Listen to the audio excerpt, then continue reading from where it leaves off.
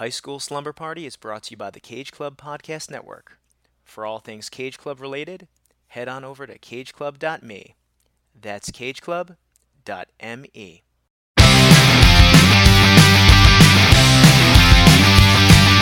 School is out and it's Friday night. I'm all wrapped up and I feel alright. Palo Alto, Malibu. This is all we wanna do. I'm at the high school, baby, young, young. I'm at the high school, baby, young, young. I'm at the high school, baby, young, young. I'm at the high school. I'm at the high school. I'm at the high school.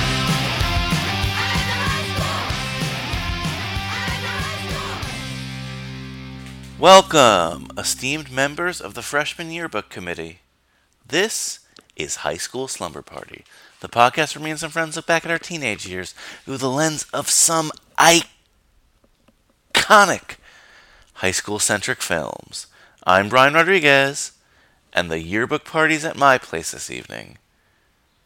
So you guys know what your homework assignment was. It was to vote. This was your assignment, and I would like to see the results. I'm talking about voting on social media, of course. The polls are open on Facebook. The polls are open on Twitter. If I could have opened the polls on Instagram, I would have, but they don't allow that. And remember to follow High School Slumber Party on Instagram, on Twitter, on Facebook. You can also email me at highschoolslumberparty@gmail.com. But thank you for voting. The turnout was amazing. And if you didn't get to vote, well, there's always next year for our sophomore yearbook special. But this is our freshman yearbook special. It's our first yearbook special ever. And, you guys got a chance, you slumberers, you got a chance to vote for some of your favorite characters, your favorite film, things that would be in a high school yearbook for everything we've done so far on High School Slumber Party. And just a reminder, I say this at the beginning of all my shows, but it's super important. Remember that you can listen to us on Spotify, Google Play, Apple Podcasts, they're always changing these names, Stitcher, and of course, as always, on cageclub.me. That's cageclub.me, along with a ton of other great shows that are part of the Cage Club Podcast Network. And remember, the best way that you can help High School Slumber Party is by subscribing, giving us a nice 5-star rating, writing us a wonderful review, and the best way to share the love of High School Slumber Party is by telling a friend about all the magic that happens here, especially this yearbook special, because you're going to get a little buffet, if you will, of what a lot of our best moments were since we've been doing this show from way back when. So one thing I want to get to right away. As you know, I usually remind you guys as the other homework assignment, sometimes the extra credit homework assignment, to try to get John Cusack not to block us. Just as a refresher, John Cusack decided to block us. Well, why don't I put the clip for the first time I realized John Cusack had blocked us, which was our second episode where we were also covering Better Off Dead. And of course it stars John Cusack. Well, that's the person who actually blocked me on Twitter, John Cusack. And he actually blocked the High School Slumber Party Twitter page, which you can look up and find, and I post cool stuff on there. But so, I don't know, I posted a kind of promo for this episode, actually, and John Cusack famously hates Better Off Dead. No one can figure out why, because he does an awesome job in it, and it's a really fun movie, and it seems like it would have been fun to work on. Well, apparently not, because I posted something along the lines of, "Hey, John Cusack, why do you hate this film? Haha." Of course I was saying it tongue-in-cheek. I don't expect a big celebrity like John Cusack to read this stuff. Lo and behold, I guess he read it because High School Slumber Party is now blocked by John Cusack. Cusack, if you listen to this, I'm sorry, I apologize, I want to be back in your good graces. I love John Cusack. High Fidelity is one of my favorite films. I love this film. Say Anything. We're going to be talking about Cusack a fair amount on this podcast, and I don't know, I'm kind of sad that he blocked us this early on. I do have faith in him. I think that he will return to the high school slumber party fold.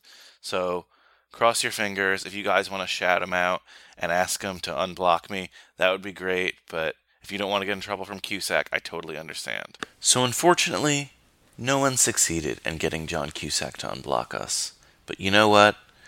I've decided to live and let live, forgive John Cusack for his sins against High School Slumber Party, and forgive you guys for not getting him to unblock us. It's okay. Water under the bridge. A lot of people have written to me, and even some of my guests have been like, this is just what he does. You can't take it personal, and I'm not gonna anymore. Consider this absolved. I will no longer assign you the John Cusack task, because it is indeed a very, very, very hard one to accomplish. Forgive us, John Cusack, because we have forgiven you.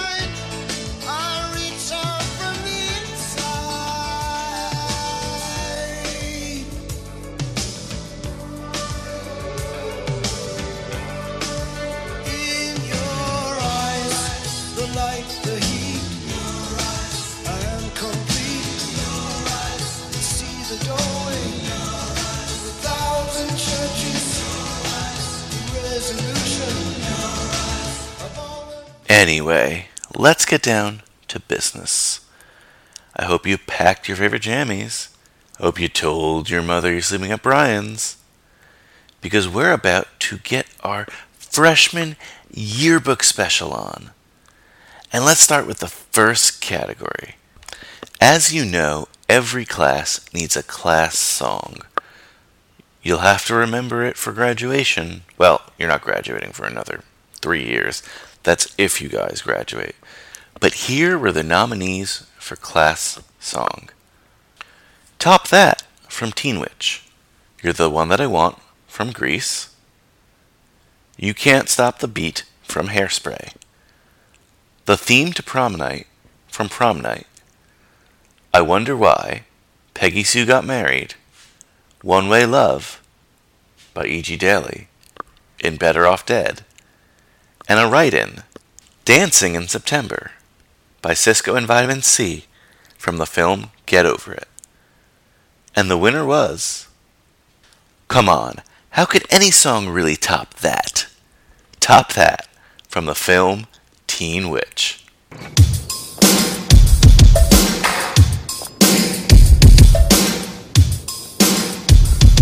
I'm king, and they know it. When I snap my fingers, everybody says sure. I'm hot, and you're not.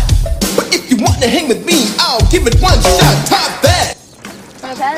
No, I'm not in the mood. Oh my god. You can dream until you're blue, but you will never top that. Let's go back the other way. No, just go up and talk to him. Are you kidding? I'm so embarrassed. Look at how funky he is. I will never be hip. I'm hot, and you're not. But if you want to hang with me, I'll give it one shot. Top that. Top that. You can do all that you can, but you'll never top that. Top that. So top that.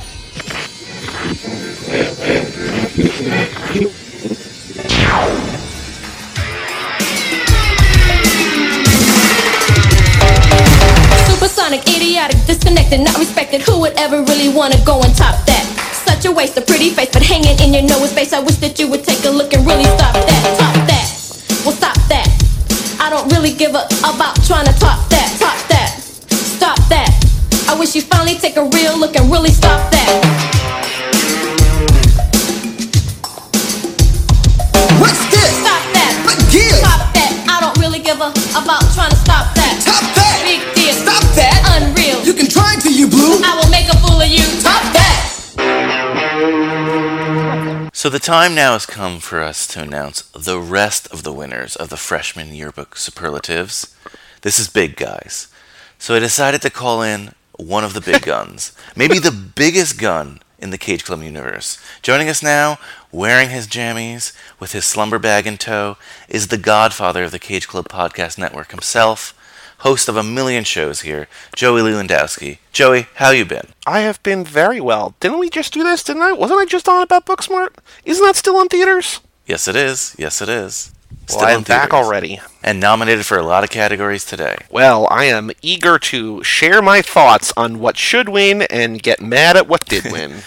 So you just missed what won our class song, our freshman year class song. That was Top That from Teen Witch. Did you have a favorite in that category? Just a reminder, the ones that were nominated were You're the One That I Want by Grease, You Can't Stop the Beat in Hairspray, Prom Night, the theme to Prom Night, I Wonder Why, Peggy Sue Got Married, One Way Love, Better Off Dead, and someone wrote in Dancing in September from the film Get Over It. Well, I do love Top That because it is a crowning achievement in that film. I love You're the One That I Want because that is an iconic song in a movie like that.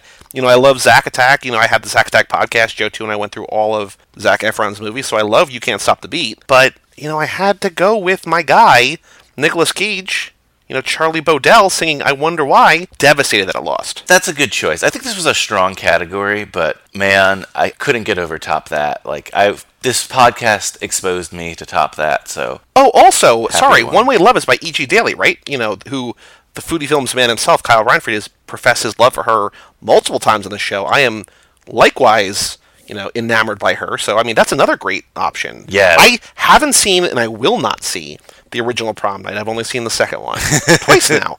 But the other ones, there's no loser here, I think, unless, it's Prom Night. But even then, how can you... Is that a disco song, or is that not a disco song? Yeah, it's a disco song. It goes, okay, cool. Prom Night. I played it in They're my all great. episode, several times. Oh, yes. Oh, man. No, and there's a lot of good music. The thing about high school films is, they often integrate music or bands at parties or bands at prom, so a competitive category. And, Top That, maybe not the best song here, probably the worst song, but this is about favorites, guys. And for your freshman year, you want to Top That to be your class song. Learn the lyrics, be prepared to sing it at the end of the year at the assembly, because that's what we're doing. All right, our next category, though. I actually do want to just, sorry, real quick. I got to pump the brakes here, literally pump the brakes. Too Fast, Too Forever. Tokyo Drift has a great soundtrack. It's got a song that has the words, I wonder if you know how they live in Tokyo. You quoted it on your show, I think. That's got a whole fantastic soundtrack. Not even nominated. There was a second tier that I had to cut. That was on there. Actually, the one that someone suggested here, Dancing in September, the Cisco version from Get Over It was on here. That song, the iconic song, and I'm not going to do this for every category. I'm just doing this because I have a lot of steam right now. But that song in Assassination Nation, when they're like, I love this song. Yeah. And they say, what song? This song. And I don't remember what the song is, but just the needle drop of it is great. It's great. I thought of that one, too. They do a karaoke in 8th grade. There's a karaoke in Booksmart. There's also an Alice Cooper song in Class of 1984 that I did with Mike Manzi. So there was a lot of songs to choose from. Very competitive category. Not all these categories I had all these choices for, so this was a tough one, and Top That topped everything. Most artistic, though, and this was a category I originally did not have, but Cara Gale O'Regan of another Cage Club network podcast, Wistful Thinking, and she was also on the Amy Heckerling run of Cinemakers, suggested I put this in because she actually won Most Artistic at her high school, I believe. So I said, you know what? Why not? I'll read you off the nominees, and you tell me who you had favored in this category, or handicap it. You can even tell me who you think is going to win. Let's just wing it here. This category kind of was created for this person. It was Kara's pick, and it was honestly my pick. Allison in The Breakfast Club. I just love Ali Sheedy. There's Seth in Superbad. Of course, he's the artist of many, many, many, many, many a penis. Greg from Me and Earl and the Dying Girl. Oh, sorry, Greg and Earl. I don't want to not credit Earl. Greg and Earl from Me and Earl and the Dying Girl for making very bad movies. Chainsaw and Dave for their effects work in Summer School. And just The Drama Club in Booksmart. So who did you favor in this category? Who did you want to win? My favorite movie in here, I know that's not the question, but my favorite movie in here is Booksmart, and I love the Drama Club there. I voted for Chainsaw and Dave. I think that in a movie that surprised me by how much I liked it, I think that they were great. I think that the idea of having them in the movie was great. I think everything about those characters was great. I'm assuming they did not win because I don't know that many people, if people who just casually voted on this have not seen all the movies, I feel like probably Summer School is one of your least seen movies, just because it's sort of older and kind of a little bit more hidden, so I can't imagine that they got too many votes, but I would be overjoyed if they won. You are actually, let's see, the only person who voted for that. No. It did get some votes, but the winner, and it was a close one, but the winner was actually a movie you told me you didn't enjoy too much, or you were a little disappointed by. That would be Greg and Earl, and Me, Earl, and the Dying Girl, which I was really surprised. You gotta get the name. You gotta get the name right one of these times, Brian. It's Me and Earl. You corrected yourself. The only reason I'm correcting you is because you corrected yourself. Me and Earl and the Dying Girl. I forget that other and. Yes, Me and Earl and the Dying Girl. Greg and Earl. A lot of ands there. That's the one that won. I was kind of surprised, but Seth from Superbad actually almost won with his penis drawings. That was the second place, and Allison from The Breakfast Club also had a fair amount of votes. Okay. But I was really surprised because that's not a very popular movie, Me and Earl and the Dying Girl. I will take a symbolic victory because I think I recommended them when you were looking for nominations for this category. I think I suggested them, so even though I didn't like the movie, I will take the slight victory here in that regard. Now, this was a movie that our Australian friend, Shawnee Mead, had really wanted to do. She enjoyed the movie. I did enjoy the movie, but while talking about it, she had she got really emotional. She almost started to cry. Let's bring it down a little bit and play the clip where we're discussing the final movie that Greg and Earl play for The Dying Girl, I suppose. And Me, Earl, and the Dying Girl. As the limo pulls up, you hear music, and it kind of looks like the front of a school, and then all of a sudden an ambulance drives past, and then you... Yeah, it's the hospital. That weird fake out thing, but... Yeah, and, he goes up, and it's... Rachel's there, and she's obviously very, very sick, and he screens the movie for her. Okay. Before we watch this, I'm sorry it took so long to make, but the reason is, just couldn't figure out how to get it to not suck. But never really did figure it out. It still sucks. And it's not exactly what I wanted to say to you.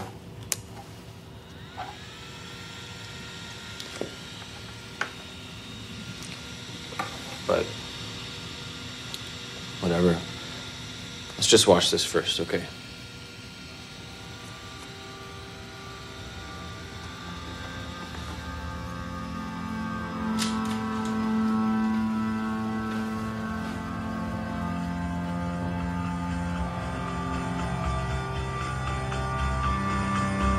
I read this in the trivia as well, that this movie was completely the director's choice. Apparently the movie in the book is not as abstract, but he pulled from you see him look for influences around the city, and some of it's Warhol stuff, and some of it's some other stuff.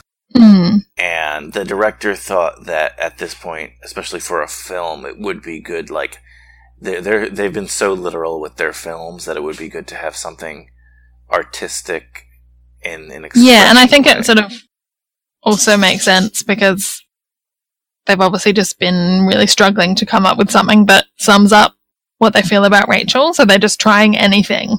So really that's why you get this weird mishmash. And I think that's why they took all winter and didn't do any work, because they just were completely at a loss as to how to make this film. And it definitely seems like that because the film is a bit all over the place. But I feel like for that scene, the film being like that works because there's no dialogue. Actually, the rest of the scene, there isn't any dialogue either. It's just the music kind of gets a lot louder, and you just have Rachel and Greg just laying together in a hospital bed, and she doesn't say anything, he doesn't say anything. It's just that bit I always start crying from about this point of the film because and then she's watching the film and she starts crying and she's laughing, and you can tell it might not have been what they wanted, but she gets it, I guess, that what they were trying to say and what she means to them. I think I'm even tearing up right now. I'm not even watching the film. Now, after that, why don't we bring a little bit of levity into the conversation? Let's talk about Class Clown. And I was torn on this one. I was even torn on who to nominate. But here were the nominees. There's two from Grease. Kenickie from Grease and Jan, because I guess she was the most comical of her group. Of the Pink Ladies. The Pink Ladies. You have Stoney from Encino Man, played by Pauly Shore. Seth from Superbad. Kenny Fisher from Can't Hardly Wait, Seth Green. Serial Killer, played by Matthew Lillard in Hackers. And someone wrote in Rhett from Teen Witch, who's, the other guy in the Top That rap, which I thought was funny. So the write-in only got one vote there. Who'd you vote for in this category, or who do you think's going to win? What's your feeling on the Class Clown category? I honestly don't remember because I don't mean to insult you, Brian. I hate these nominees. Not a fan. I love the category, love the player, hate the game, or whatever. I don't know what the actual saying is, but I love the category. Hate all six. No, I don't hate all 60s, but I hate some of them. Seth Green. The reason I turned off Can't Hardly Wait when I was rewatching it recently was because I was like, oh, Seth Green is so awkward. I don't like this. So I turned him off. Oh, you missed out because his character has the most development in the entire film. Especially considering in that episode you were talking about how no one really, or a lot of people don't really change. Also, for the record, Peter Fasinelli, the guy who is the main guy who dumps his girlfriend, tries to get all of his friends to dump his girlfriends, dump their girlfriends, he is from Nurse Jackie.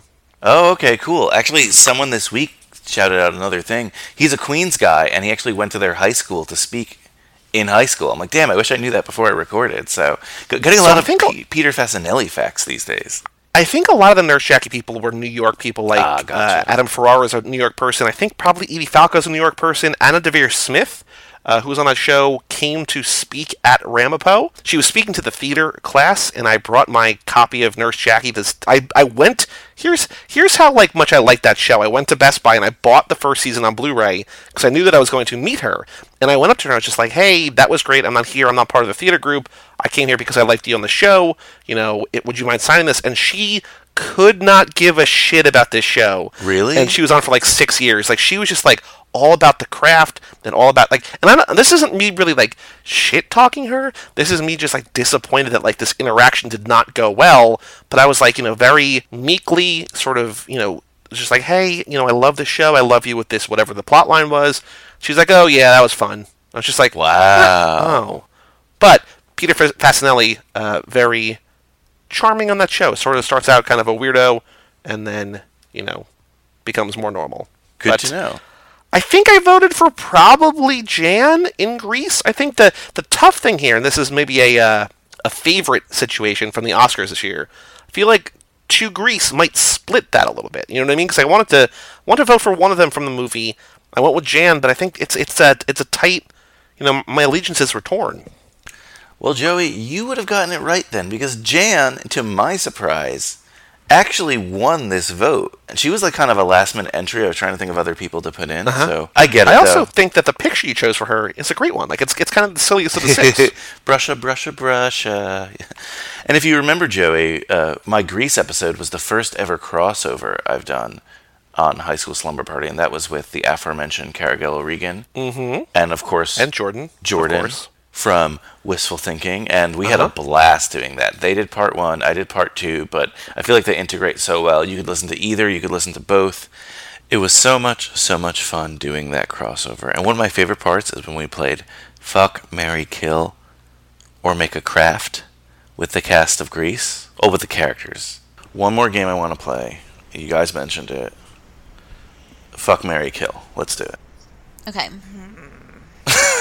So we have to kill Danny, obviously. No. You have to be given 3. Oh. Okay, that's true. It makes it harder when someone else chooses them for you. But kill Danny, obviously. Okay, Jordan, you give it to Kara. Kara, you give it to me, and I'll give it to Jordan. We'll try. I heard a really nice version of this recently. That was a 4th thing, and I don't remember what the 4th thing was, but it was nice.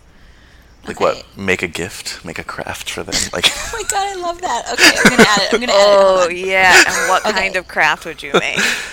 Okay. No, not okay. Whatever. This is very up my alley. So you get 4 people then. You get Kaneki, Rizzo, Sandy, the principal. It sounds like you're about to say more than 4 people. Sorry, it's sounded like you were about to say more than 4 people. I was. Did you say I the was. 4? Did right? I say 4? I don't even. 4, yeah. Okay, I thought so. Then I'm like, No, wait. yeah, that was only 3 in my head. Sorry. Okay. Kaneki? You said? Yep. Rizzo. Yep. Sandy. Yep. And the principal. Mm-hmm. Okay. Well, I obviously would make a craft for the principal. Okay. Okay. What craft? Oh, Brian, you said the next time that I came on your show, you wanted to hear about some more about the weird things that I did in high school, because I said I was a real weirdo. Here's one, and I would maybe make this for the principal.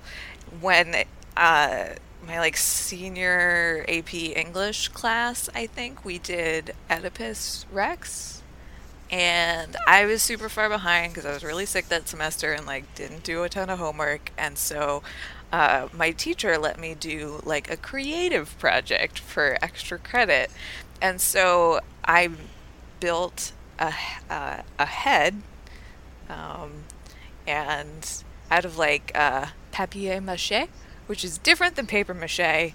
It's paper pulp that you add water to and then it hardens, as opposed to paper mache, which is you have pieces of paper and you dip them in glue and you stick them to things. Anyway, made this head and took some tissue paper and dyed it red and had that coming out of the eye sockets, and then took some what? I can't believe I did this. I took some God, what are those things called? Oh, can't think of the word. What for is it. it? Popsicle stick. Okay. Popsicle stick. Broke it in half and turned them into little gold pins, and then stuck it in the eye sockets. And my teacher fucking loved it, and he kept it on his desk for a really long time. Wow, so that's a fun craft. Yeah, I was gonna say for the principal. That's what you're gonna give the grease pencil. Yeah, I can't believe I did that. But anyway, so that would be my craft.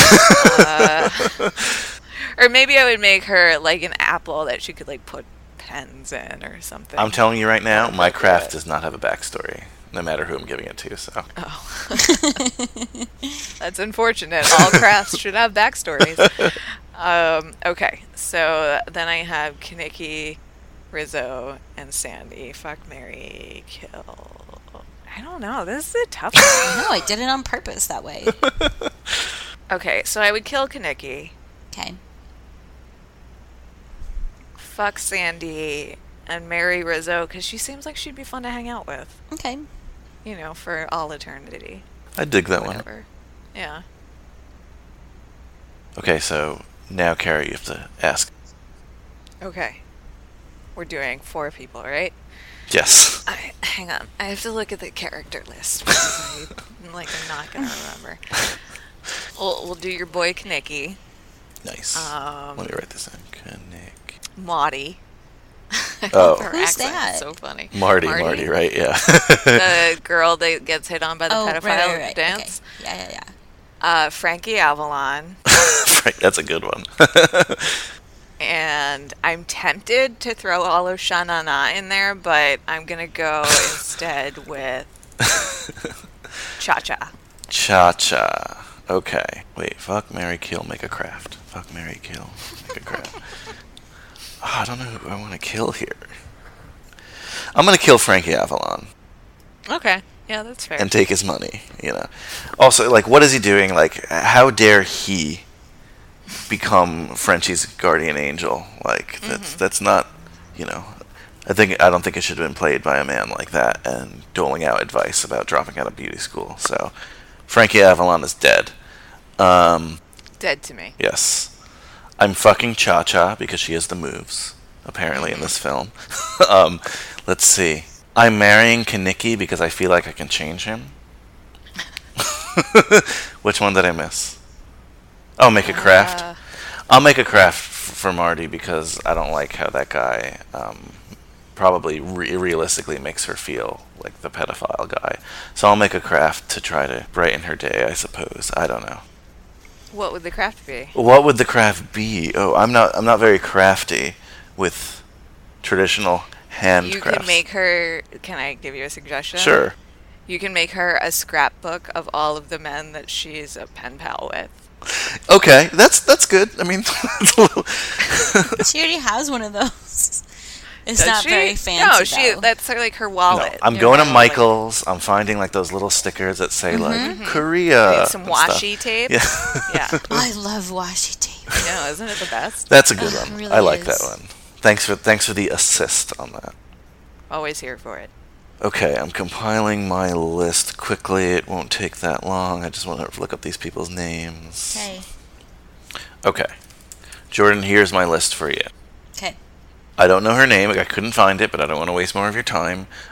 It's like that kind of hyper girl who convinces. I think she has a crush on Danny, but she. Oh, Patty Simcox. Okay. Oh yeah. Okay. I love Her, Frenchie, the coach, and Craterface, leader of the Scorpions.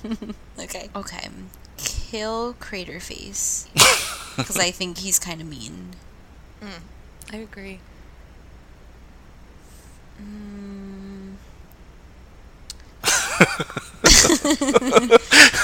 I really want to make a craft for Patty Simcox. Oh, she would appreciate your That's crafts exactly so much. why.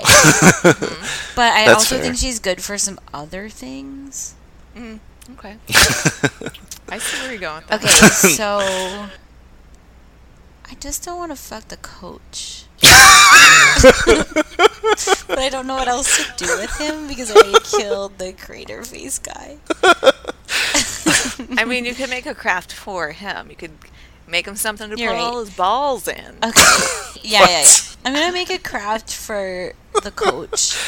Okay. And it's like a collage though. Okay. It's like a collage of all his like highest achieving athletes from over the years. And Yeah, so he can hang I it think by that's his really desk. nice. Yeah.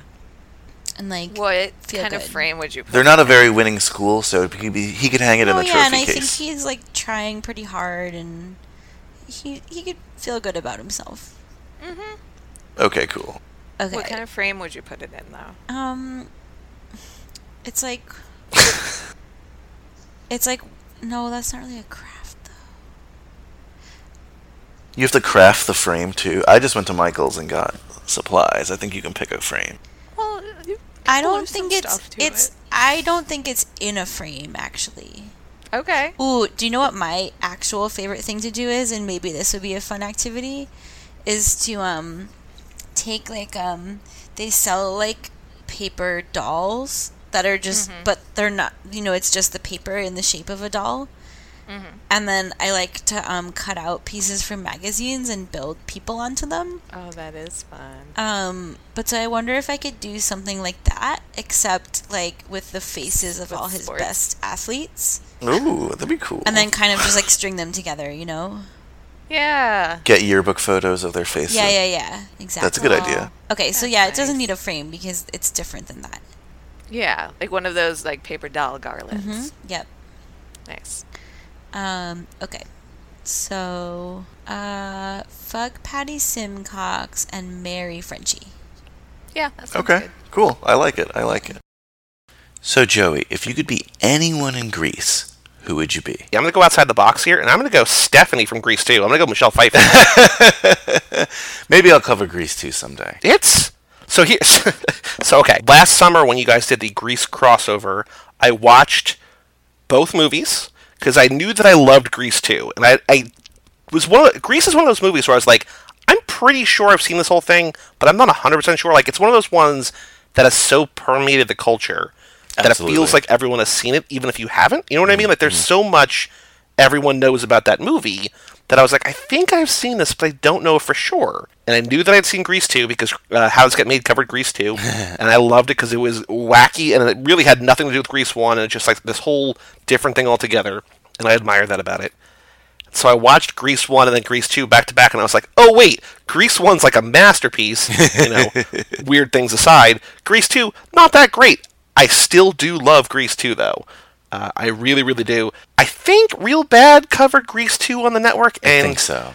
I think Tobin and Nick on there were both talking about how they liked it. I think Tobin especially, or maybe they liked Michelle Pfeiffer, or they had a crush on her when they were younger. I don't remember. But Grease 2, beloved in my heart. I hope you cover it. I don't want to be on it. I just want to sort of cherish it from afar. But Grease 2, definitely worth talking about and giving it the respect that it deserves. Perhaps. I actually haven't seen it, so that's one I'm actually looking forward to. Oh, there are 3 or 4 like all-time great songs in that movie. Wow. Definitely have to check it out. Now, Joey, this next category, I feel like this is one that's near and dear to your heart as one of the hosts of Too Fast, Too Forever, which it's not 100% a car podcast because it's not 100% a car franchise. But it has a car engine at its core, doesn't it? Of course. And we drive like the wind blows.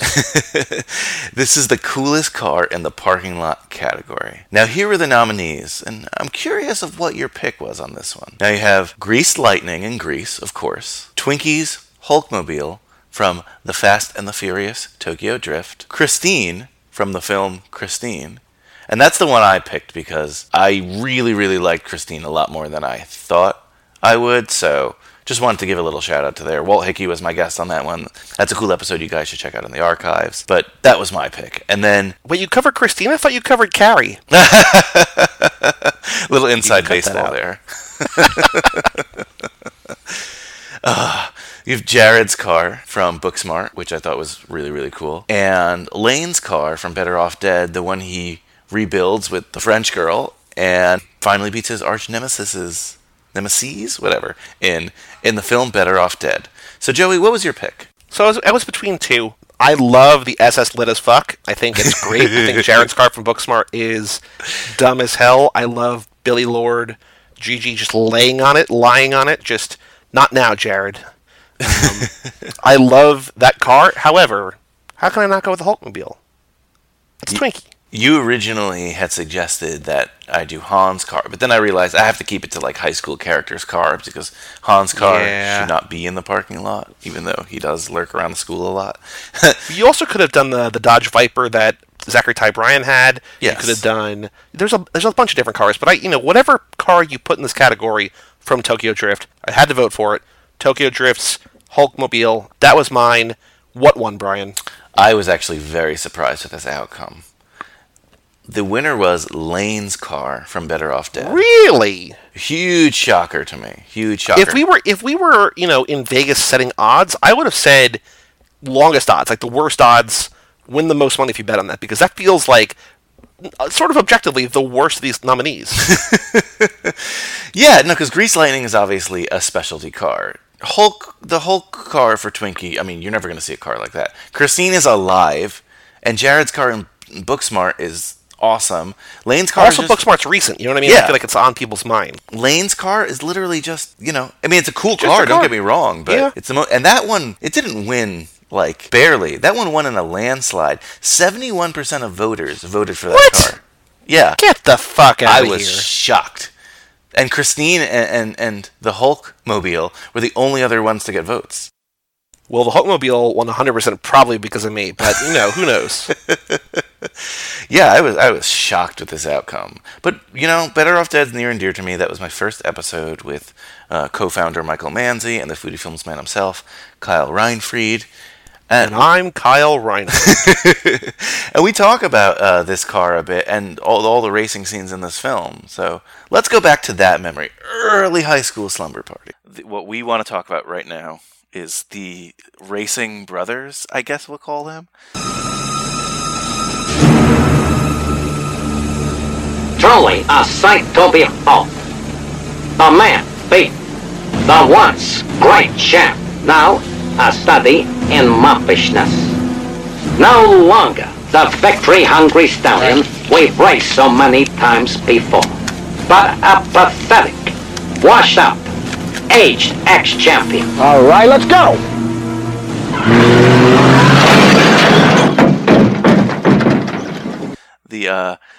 I guess the whole drag racing and car element of this film.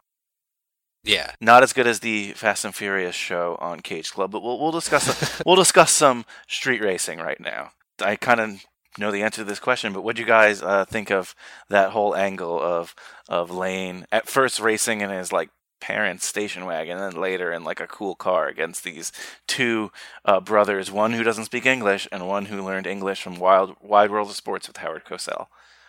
Oh no, not now. What do they want? They want a race. Lane Meyer, the kid from Green Bay. See, here's a good example. I don't know. Two brothers, one speaks no English, the other learned how to speak English from watching the Wide World of Sports. So you tell me, which is better, speaking no English at all or speaking Howard Cosell? Fiendish and opponent. The chances seem slim that this once great has the nerve, the desire to win that he once had. You must obey the proper speed limits. A car is not a toy. Obviously admitted defeat.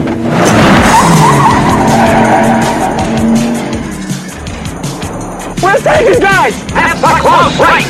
Meyer takes the lead. This could go in Meyer's face. You're exceeding the speed limit. Lane Meyer, slow down. Meyer takes the lead. This could go in Meyer's face. It's close. Very, very close.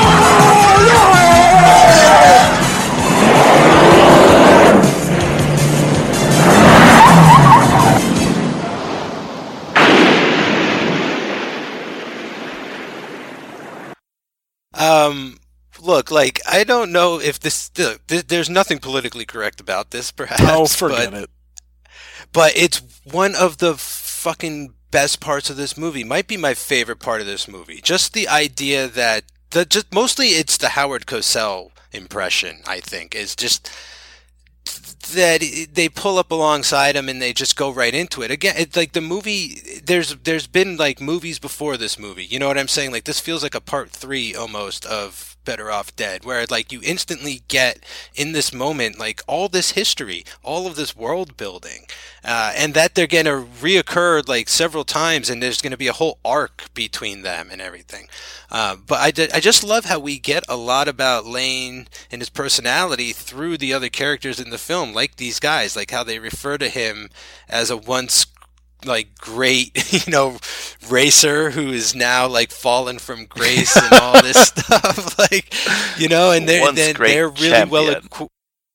Yeah, they're well equipped, and he's putting on like dishwashing gloves and like welding goggles, and then he's putting on real street racing gloves. Like, I don't know where this comes from, but one of my brothers growing up had a white Camaro, much like Lane's black Camaro, and I'm sure he raced it with his high school friends too, like on the way to and from school as well. But it's just like it's just one of those like Simpsons-esque moments that is just irreverent and strange and surreal, but again is just like feels like genuine and honest. And so like I don't feel like they're making fun of anything here. I feel like it's all everyone's in on the joke.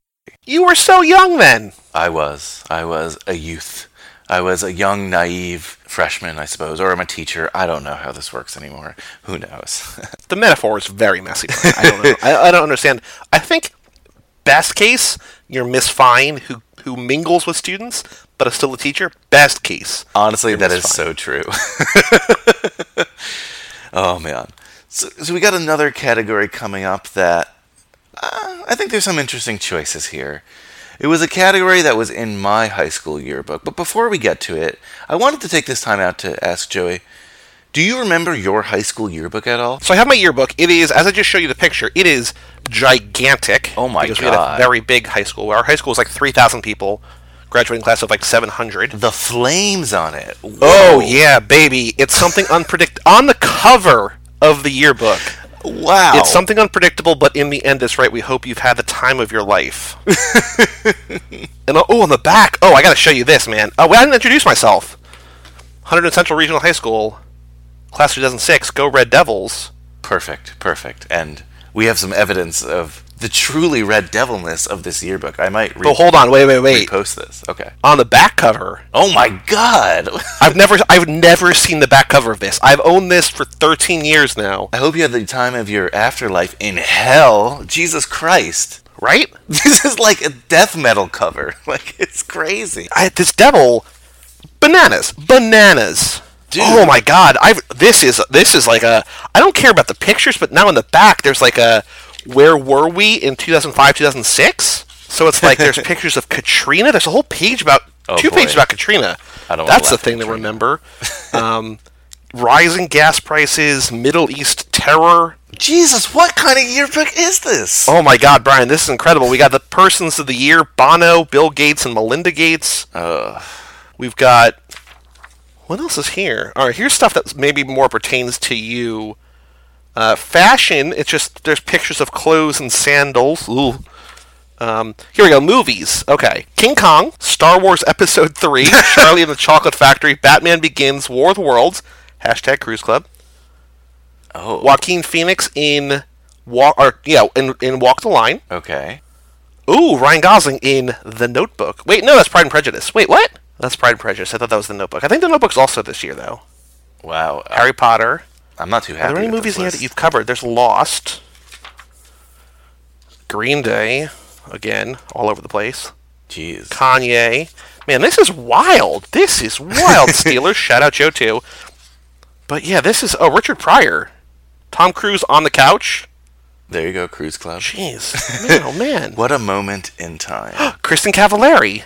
Nice. Wait, hold on. Sorry. This is all... You can cut all this out or you cannot. But do you know about 500 Days of Kristen? No, I don't. So before Gawker went away... or before whoever bought Gawker,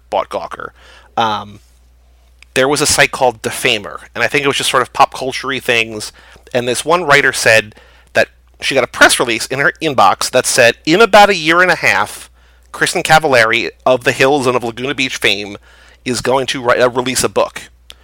And so this writer was like, I'm going to write a story about Kristen Cavallari every day for 500 days because it's going to be funny.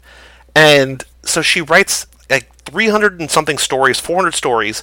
Kristen Cavallari finally puts out the book. She sends an autographed copy to Allie Jones, this writer on Defamer, and says, thanks for the 400 days of free publicity, love Kristen. And I know so much stuff about Kristen Cavallari now.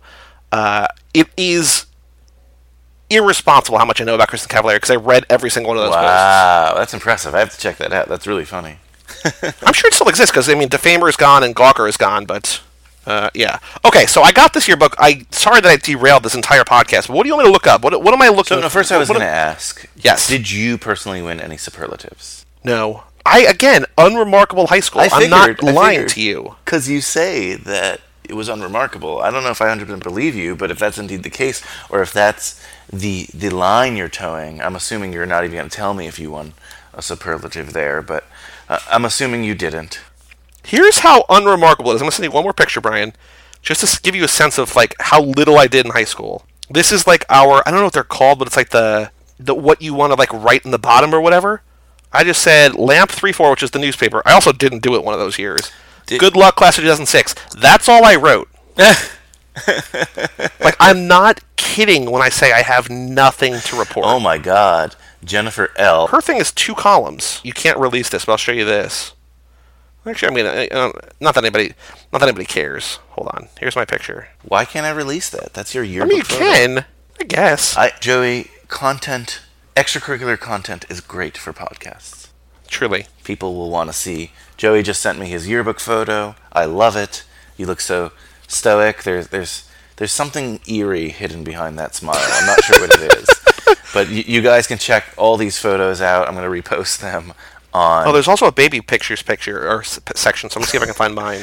I'm going to post them on Instagram. I'm going to post them on our Twitter. Maybe our Facebook. But check out our social media, High School Slumber Party. Doing it for the gram. I'll let you do it if you post my baby picture with it. Okay, I'll post your baby picture with it. But I won no superlatives. There are superlatives, like we had them. I remember voting on them, and it's a weird thing because I feel like the people who were on the yearbook, who were on the club, are always like the popular kids who just want to do the yearbook about them. So like when there's the pages of just like, hey, like these are this is a representative sample of who's cool in our school or whatever. It's just all their friends. The yearbook committee is a very powerful committee. Very powerful committee. I wonder who did it. I guess I could probably find that too. While you're looking for the baby photo, I kind of, and don't give me last names, but can you find out if you had best couple, who won best couple? I bet it's. And then show me the photo. I bet it's Kate and someone. So here's what I got. Okay. Class athletes. Most individualistic. Class artists. Most likely to succeed. I know both of them. Friendliest. Class flirts. Most talkative. Best looking. Which, if that's... Whew. Class actors. Okay. Class optimists. Class pessimists. Most unforgettable. Guess what? Never knew one and forgot the other. Most school spirit. Class couple. Yes, Kate and Justin. Kate and Justin, so you're right. Now I have to ask. I wonder if they're still together, and I got to find that out. That's exactly Hold on. what I was going to ask you. Are they still together? Because it might give us hope for our contestants here, for our freshman year superlatives. Let's see here. So there's the picture. Nice. I'm not reposting that, obviously, for No, that's fine. She was really pretty. They look happy in that photo. Oh, I got some devastating news. What? Found her on Facebook. Not together? Married, not the name. Oh, wow. Well, she looks like she has a beautiful family anyway. So yeah, doesn't she? Good job, Kate, either way, but they didn't last. I don't know if some of these couples will last or won't last, but let's see who was nominated for Best Couple. So here are the nominees. That's the class couple girl as a baby. Okay. I still haven't found me, but I found her. Here are the nominees. Laura Jean and Peter Kavinsky in To All the Boys I Loved Before. Whoa. I'm going to stop you right there. That's who I voted for, and that's, in my opinion, who should win. That's who should win, but not who I wanted to win. I wanted this next couple to win. Tammy and the T-Rex from Tammy and the T-Rex. I know there's no chance they won. I just thought that would be hilarious. Paul Walker, you know. But you have some other competitive couples here. You have Danny and Sandy from Grease, Sam and Jake Ryan from 16 Candles, Sean and Neela from the Fast and Furious Tokyo Drift. And I'm going to say, not a great couple. Not a great couple, no. They're also not really a couple. They're barely a couple. They're a couple at the end, so. And then we had a write-in, which was Willow Dean and Bo from Dumplin'. Okay, but you know where I stand. Peter Kavinsky all day. And guess what? The slumbers stand with you, Joey, in a closer vote than I thought, but still a landslide. 43% of the vote. Laura Jean and Peter Kavinsky. To All the Boys I Loved Before. Peter whoa Kavinsky. And, of course, we had the great Jenna Guillaume on that day for when we talked about To All the Boys I Loved Before. And as did I, but she could not get enough of Peter Kavinsky and all his glory and all his magic. So you mentioned Peter, Noah Centineo. Yeah. I'm so bad at these last names, but it's like you know when you read something like for forever and like you never just say it out loud. That's me with these like names. But he's become like an internet darling, obviously. He's the internet's new boyfriend. What did you think of his performance in this film? I thought he was great. He was so charming, so endearing, and like he has so much charisma. And he's very dreamy to look at as well, which helps. But like he is totally like the way he performed the character felt very natural.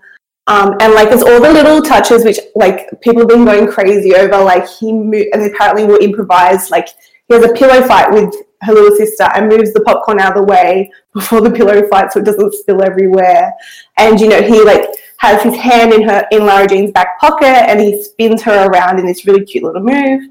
Apparently Noah improvised all of those, and like I think people are kind of like blurring the lines and feeling like he is like Peter Kavinsky in real life, which I think there's probably definitely a lot of him in there. I think one of the great things about Peter as well is that he totally respects her boundaries, and he lets her like, you know, he very clearly wants to kiss her, but he doesn't try to after that initial kiss when she's like, no more kissing, until she then approaches him. And I think that's what make people swoon so much as well over that scene, is like they're finally kissing, but like he totally lets Lara Jean kind of take the lead on it.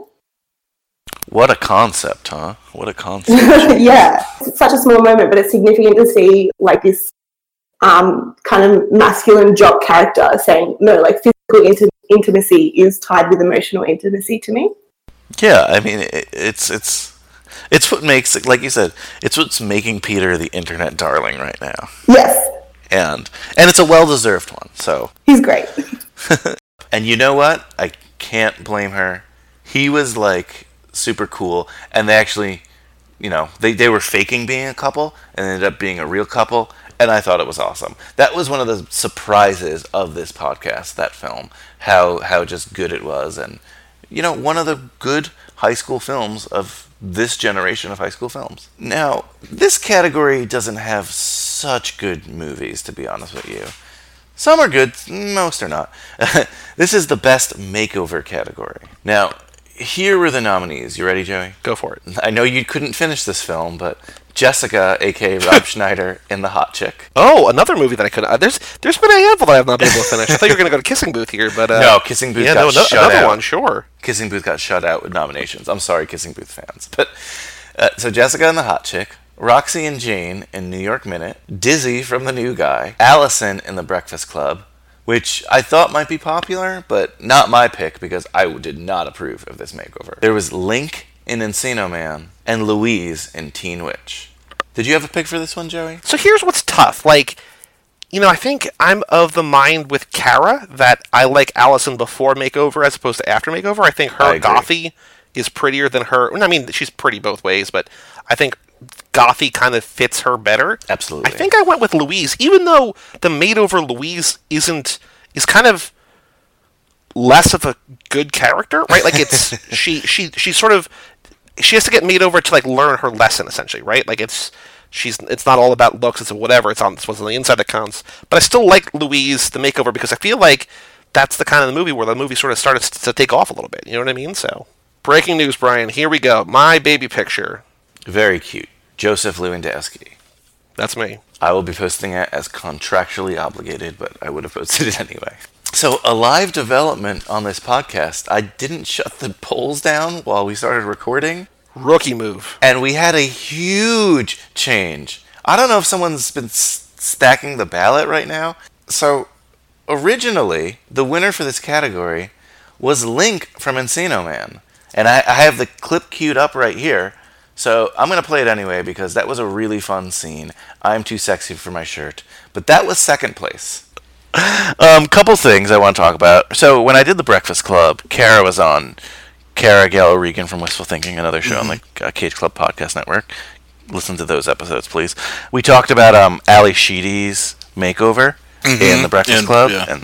But she was saying how she had just seen Encino Man on TV, and like this was like a fun makeover scene for her. And I think it's interesting because usually you don't get guy makeover scenes.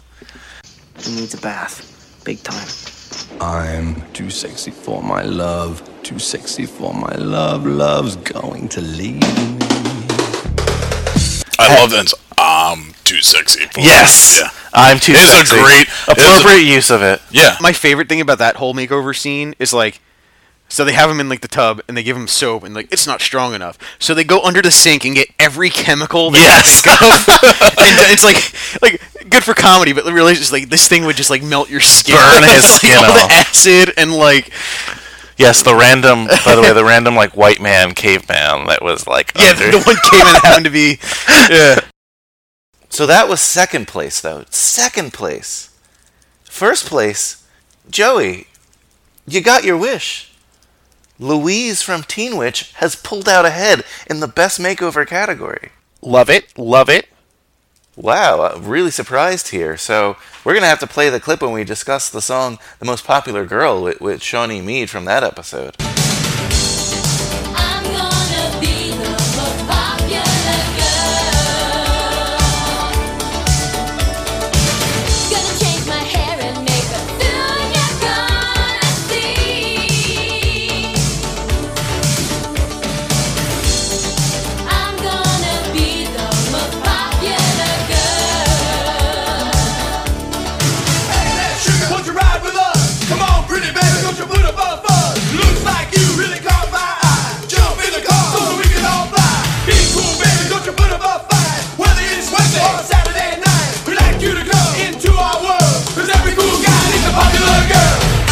Then there's some more rapping in that.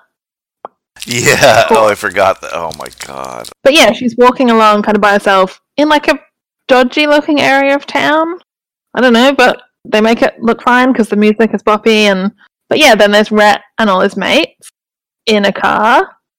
Or are they in two cars? I don't know. There's a couple cars there because they're like a bunch of men competing for her to get in the car. Yeah, so then they're like rapping at her, but it's a bit like, no, you're actually catcalling me. That's not part of being popular. I don't want this. I just want people to like me. I don't want all the guys in the school rapping at me and trying to go out with me, and I don't want that. But I want to be the most popular girl.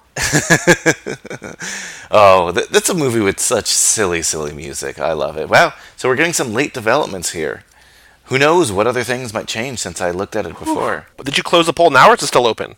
It's still technically open, but I don't think we're going to get that many changes now. Okay. You don't change it, Joey, as we speak, please. I will not. So actually, our next category just also recently changed. I guess you people are procrastinators, but you're still getting your homework in. I love it. And it's for most athletic. Now, our nominees were Lane Meyer from Better Off Dead, Charlie Conway from D3 The Mighty Ducks, Andrew from The Breakfast Club, Bliss Cavender from Whip It, and Odin James from O. And I'll tell you what, my pick was Bliss Cavender from Whip It. So was mine. I loved doing that episode with Queen Elizabeth II of Suburbia Roller Derby. She was kind enough to invite us, Joey, to one of her roller derby bouts, and that was such a fun time. That was so much fun. And so that was my pick right there. But the voting showed a different story. So up to an hour ago, the winner, and I'm still going to play this clip too because I really like this episode and it was one of my most popular episodes. The winner an hour ago was Charlie Conway from D3 The Mighty Ducks. And that was a fun episode because we had my friend Chris Carroll on, huge hockey fan. We talked Mighty Ducks, and we talked a little bit about Charlie Conway's brattiness in this film and the crushes he has in the girls. And, I don't know if he's the biggest jock, but he's certainly, a popular hero here. So some other notes I have on this film is when Charlie's talking to that, the girl he's interested in, the really, cutesy, you know what I mean? She's like, oh, I'm into protests and stuff. He's like, oh, what are you into? She's like, music. He's like, me too. What are you into? She's like, Pantera. And then he's like, me too. Now you try.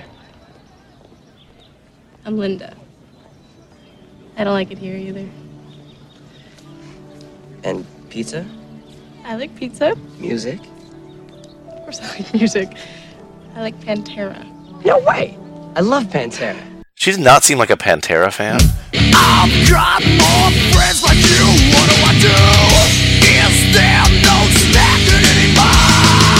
What it takes, who I am, where I've been below. No, she's definitely not a Pantera fan. She would probably like Dave Matthews Band. For you, for me, come crashing to be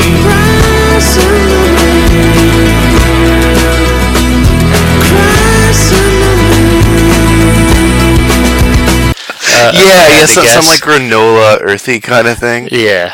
Or like a jam band. When she said Pantera, I was like, that is okay.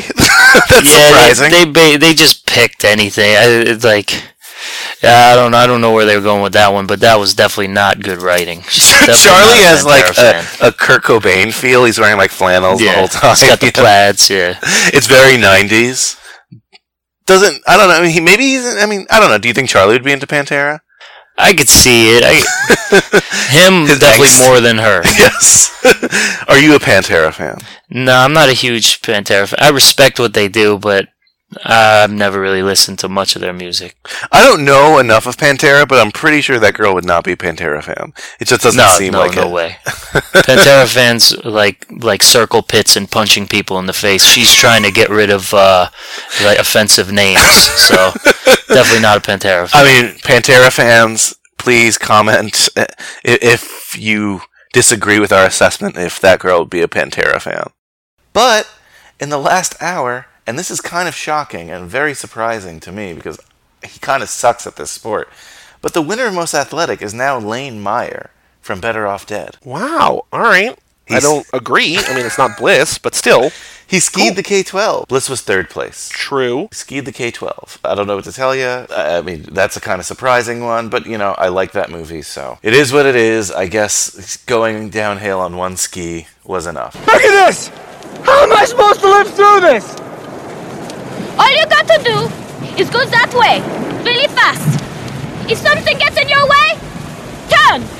Now, an important category here, Joey. One of the most, I guess, sought-after categories in any high school yearbook.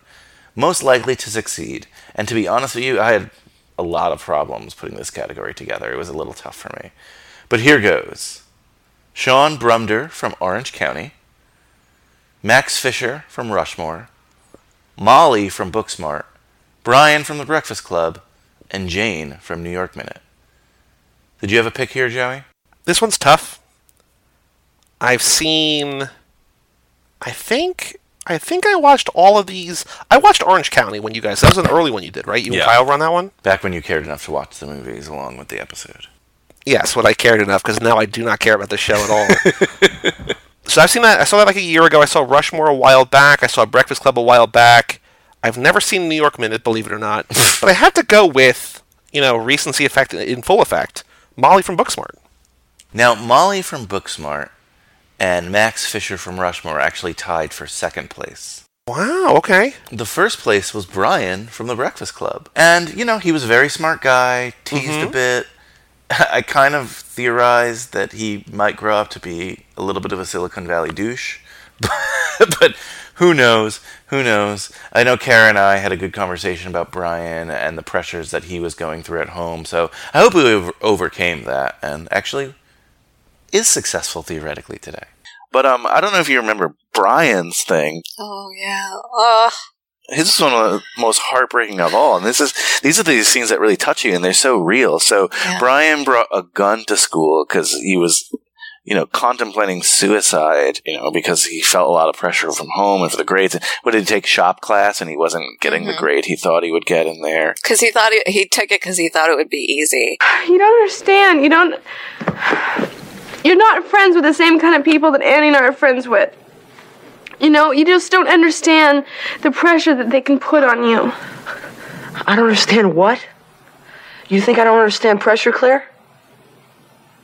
Well, fuck you! Fuck you!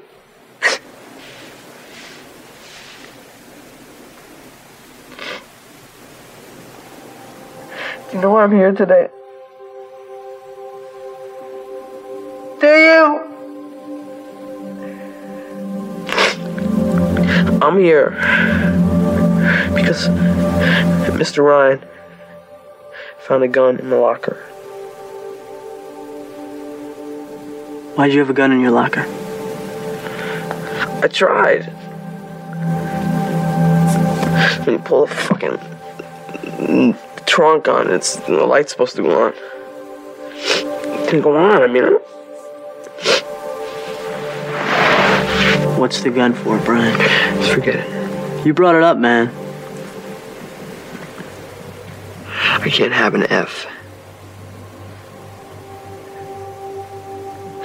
I can't have it. I know my parents can't have it.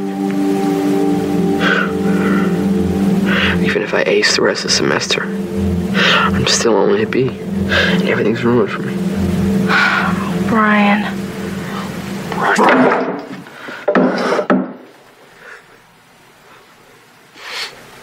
Considering my options, No, killing yourself is not an option. Well, I didn't do it, did I? No, I don't think so. It was a handgun? No, it was a flare gun. It went off in my locker.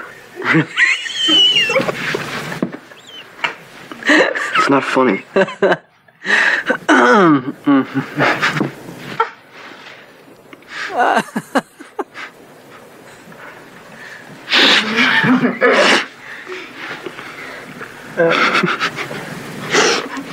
Yes, it is. Fucking elephant was destroyed. So I spent a lot of time in the art room in high school, and I had an independent study one year during an Art 1 class. And so there were a bunch of kids who signed up to take Art 1 because they're like, oh, I would color with crayons and it won't be hard and, whatever. And my art teacher was a real hard ass about that. She was like, no, this is not going to be an easy class. So I was like really salty about kids who like sign up for something that they're not familiar with, thinking it's going to be easy. But I do empathize with his inability to make an elephant laugh or an elephant lamp.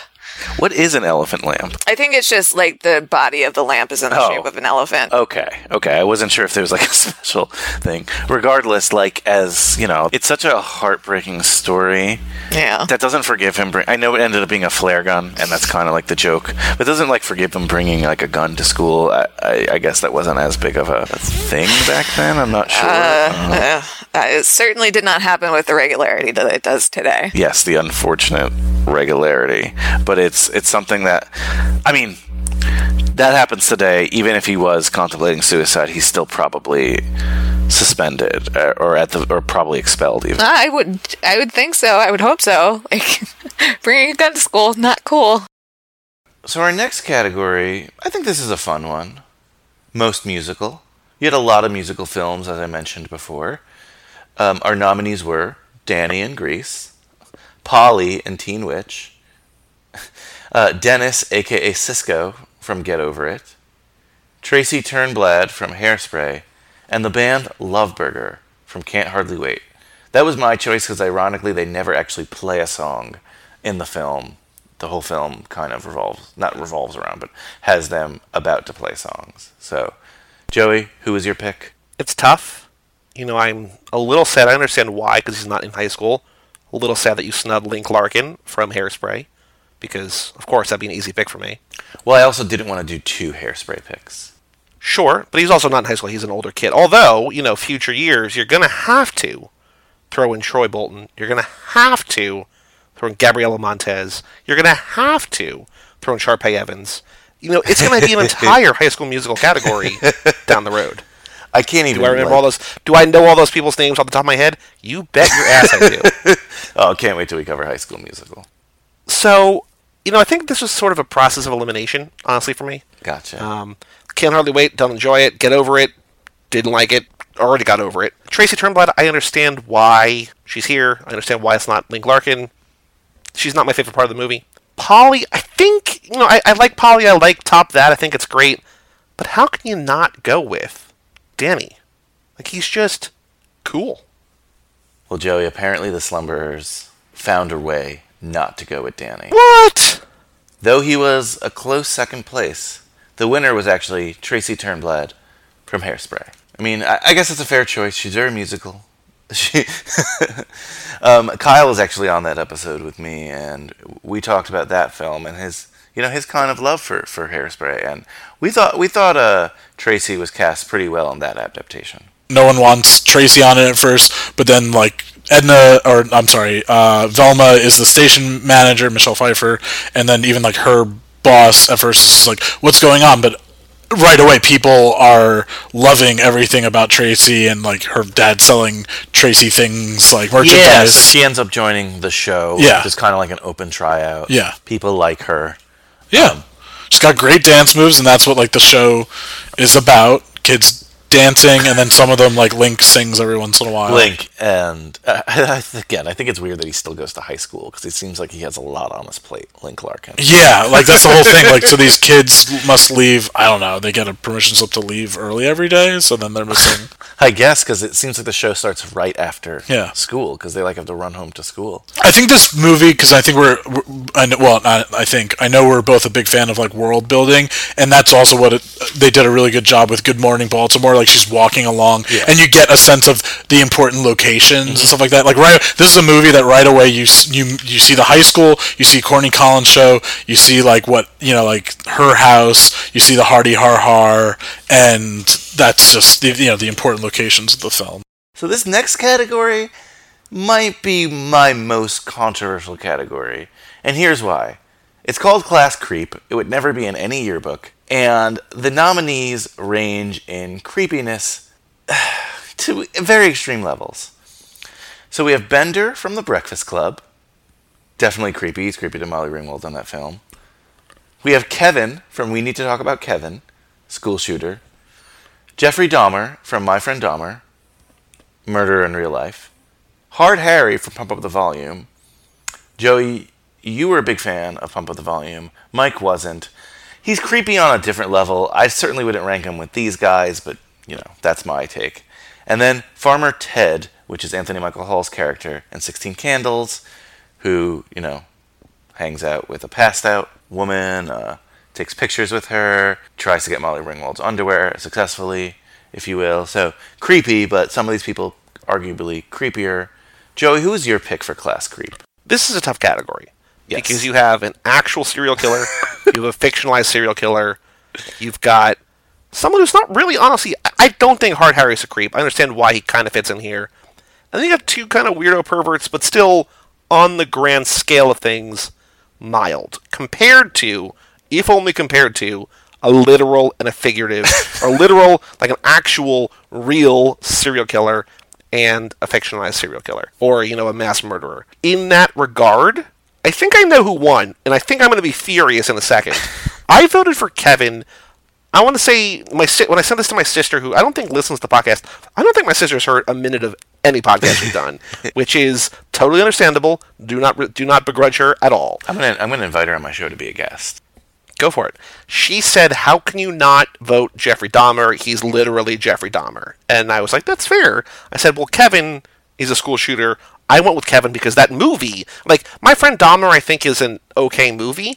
I think we need to talk about Kevin is a great movie that I never want to watch again. But I feel like the creepiness of the portrayal and the character in that movie sets him apart from Dahmer. I agree.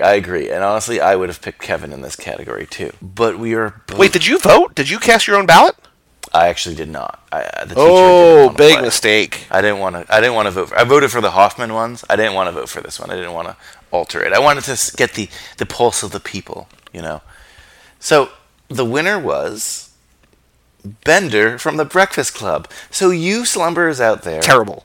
Bender is creepier than... Shame on all of you. Creepier than an actual serial killer and a fictitious, school shooter. That's kind of crazy. I get it, though. Bender is a creep in that film, and I know certainly Kara agreed when we talked about it on The Breakfast Club. I don't know if she thinks currently that he's creepier than Jeffrey Dahmer, but at least at the time when we were only talking about The Breakfast Club, we did discuss his creepy side.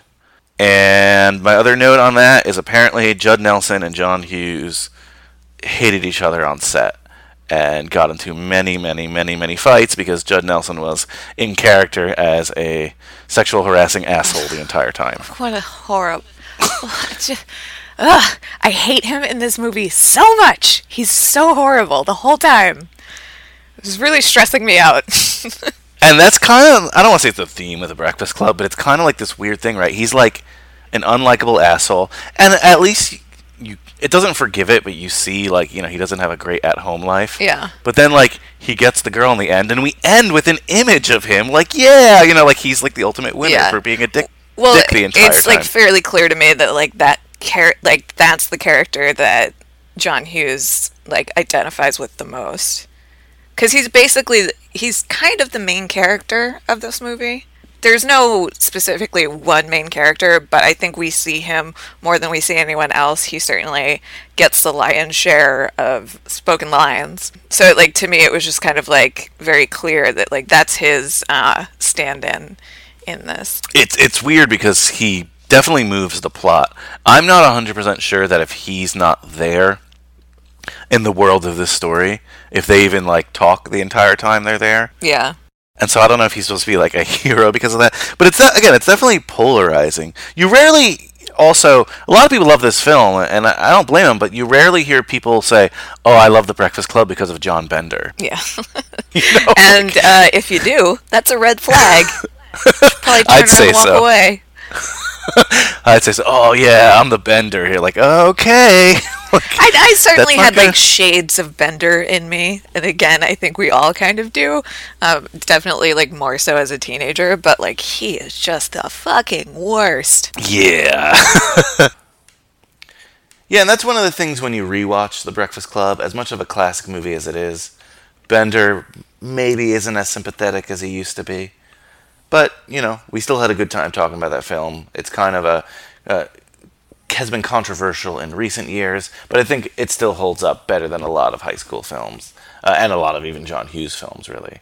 Now, Joey, I know you had a heavy favorite in this next category, and I think I'm with you. But let's see if we're on the same page, actually. So the category was Favorite Teacher, and the nominees were Mr. Bruner from The Edge of 17, Freddie Shoop from Summer School, Ms. Cross, Rosemary Cross from Rushmore, Jim White from McFarland USA, and Miss Fine from Booksmart. Joey, are we on the same page here or no? I want to say that I love Kevin Costner in most things. I did not see McFarland USA because, by that point I just straight up didn't care about your podcast anymore, so sorry about that. That's what I heard. I like Miss Fine. I don't know that Miss Fine, we talked about Miss Fine a lot on our Booksmart episode. Not sure that she's like a great character.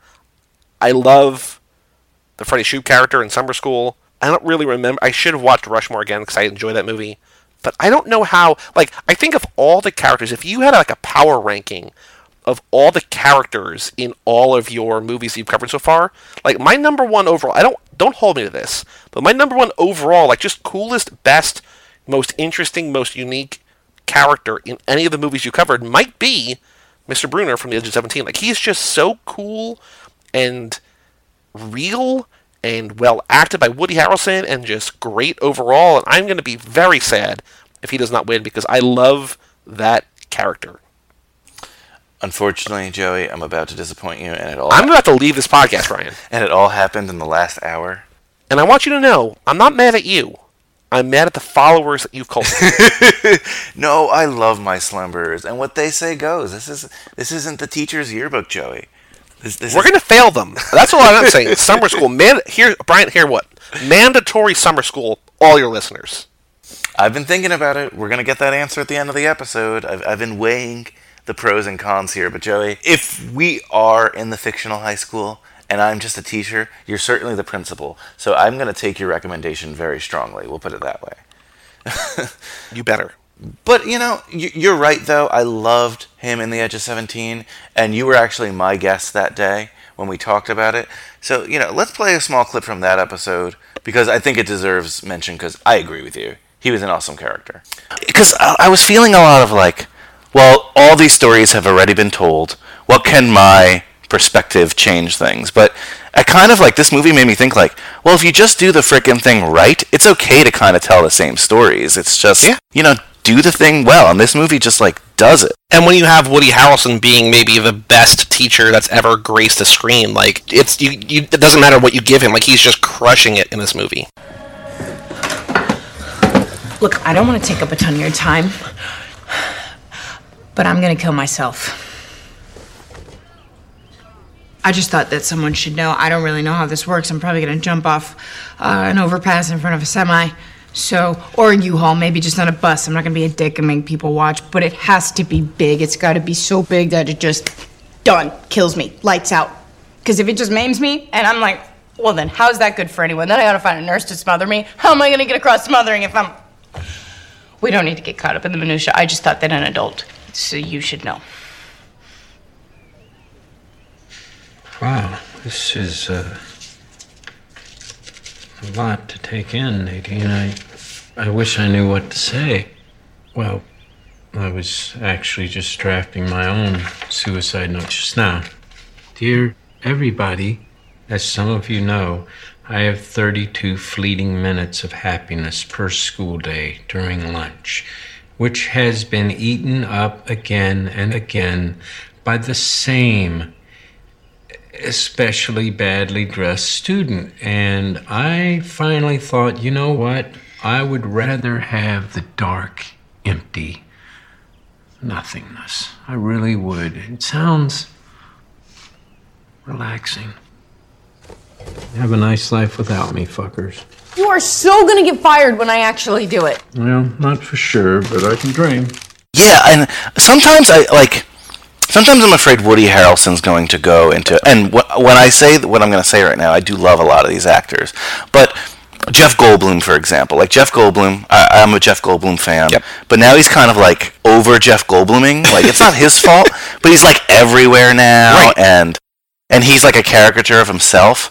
I'm always afraid Woody Harrelson, because he's just so damn good in these little parts, is going to sort of become that. I kind of felt that maybe happen after Zombieland and things like that.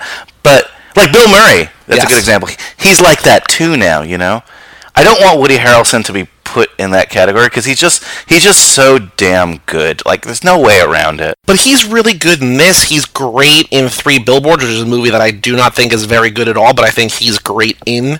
I think that it's easy for actors to fall into that, hey, come be yourself on screen and we'll give you $100,000 or $1 million or however big the part is, but I think it's movies like this, like just the little ways, like I forget, at the end of the movie, you know, when Haley Steinfeld has her like breakdown moment and she goes to his house and he goes in, she's like, what is a baby doing? He's like, oh shit, how'd that get in here? And it's like these little reactions where it's like, oh right, like you're just amazingly comedically gifted, but also just able to crush the dramatic parts too. Like you are, like he's a teacher of both whatever class he's teaching, history, I guess, where he just puts in movies and walks away, or just like I was also just like teaching her about life, but also teaching us, like, you know, you can still act, like you can be a part that you've seen over and over again, like that teacher that like gets you or whatever, but he's able to do it in a way that really feels new and feels fresh and feels like somebody you've actually had in your life, as opposed to like, oh yeah, that reminds me of that teacher in that movie that one time. But Joey, the actual winner was a movie I really did enjoy, and I did enjoy this character too, so I wasn't too disappointed. It's not like one of the ones that I was like, wow, did this person won this category? And that was actually Ms. Cross from Rushmore. Okay. Rewatching Rushmore, I thought it was awesome. I'm a Wes Anderson guy, and Kyle and I had a really, really fun episode talking about Rushmore, and there was a moment in that film when she kind of confronted Max to a point where it was like truly showing her adulthood and the fact that he was still a child, and it was one of the better scenes in the movie. Rosemary makes a good point later where she's like, she kind of implies like he's a kid, you know, like you went to war with a kid. Yeah, that, and then I not love, but like it was such an awkward scene, and I tried to imagine. There's obviously a lot to talk about when it comes to teachers taking advantage of students, but then specifically in the realm of like men thinking, or boys at the time, and then even like being older and being like, oh, like a boy with a female teacher and is as bad as a male teacher with a female student, but nonetheless it's taking advantage, absolutely. And illegal and improper and immoral and all that. But the awkwardness of Max going and he goes to Guggenheim and he's going to show pictures of Rosemary with Herman, which I don't know how that would really get her in trouble. I understand that's a parent of like a student, but like older, and that's not like, I don't know if that's illegal. Yeah, but she quit anyway, and Max goes into the room, and she just has that moment of like, like, what did you think were we gonna have sex? And need any help? No, I have it.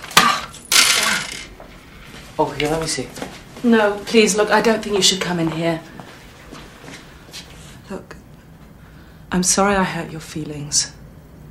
I'm sorry I love your friend instead of you, but please, Max. You honestly believe you love Bloom instead of me? Yes. You'll have to forgive me if I don't take your word for that. Oh, stop. Miss Cross. Listen, if you don't stop, I'm gonna lose it. I mean it. It's too late. It's too late. Oops. Wait, please.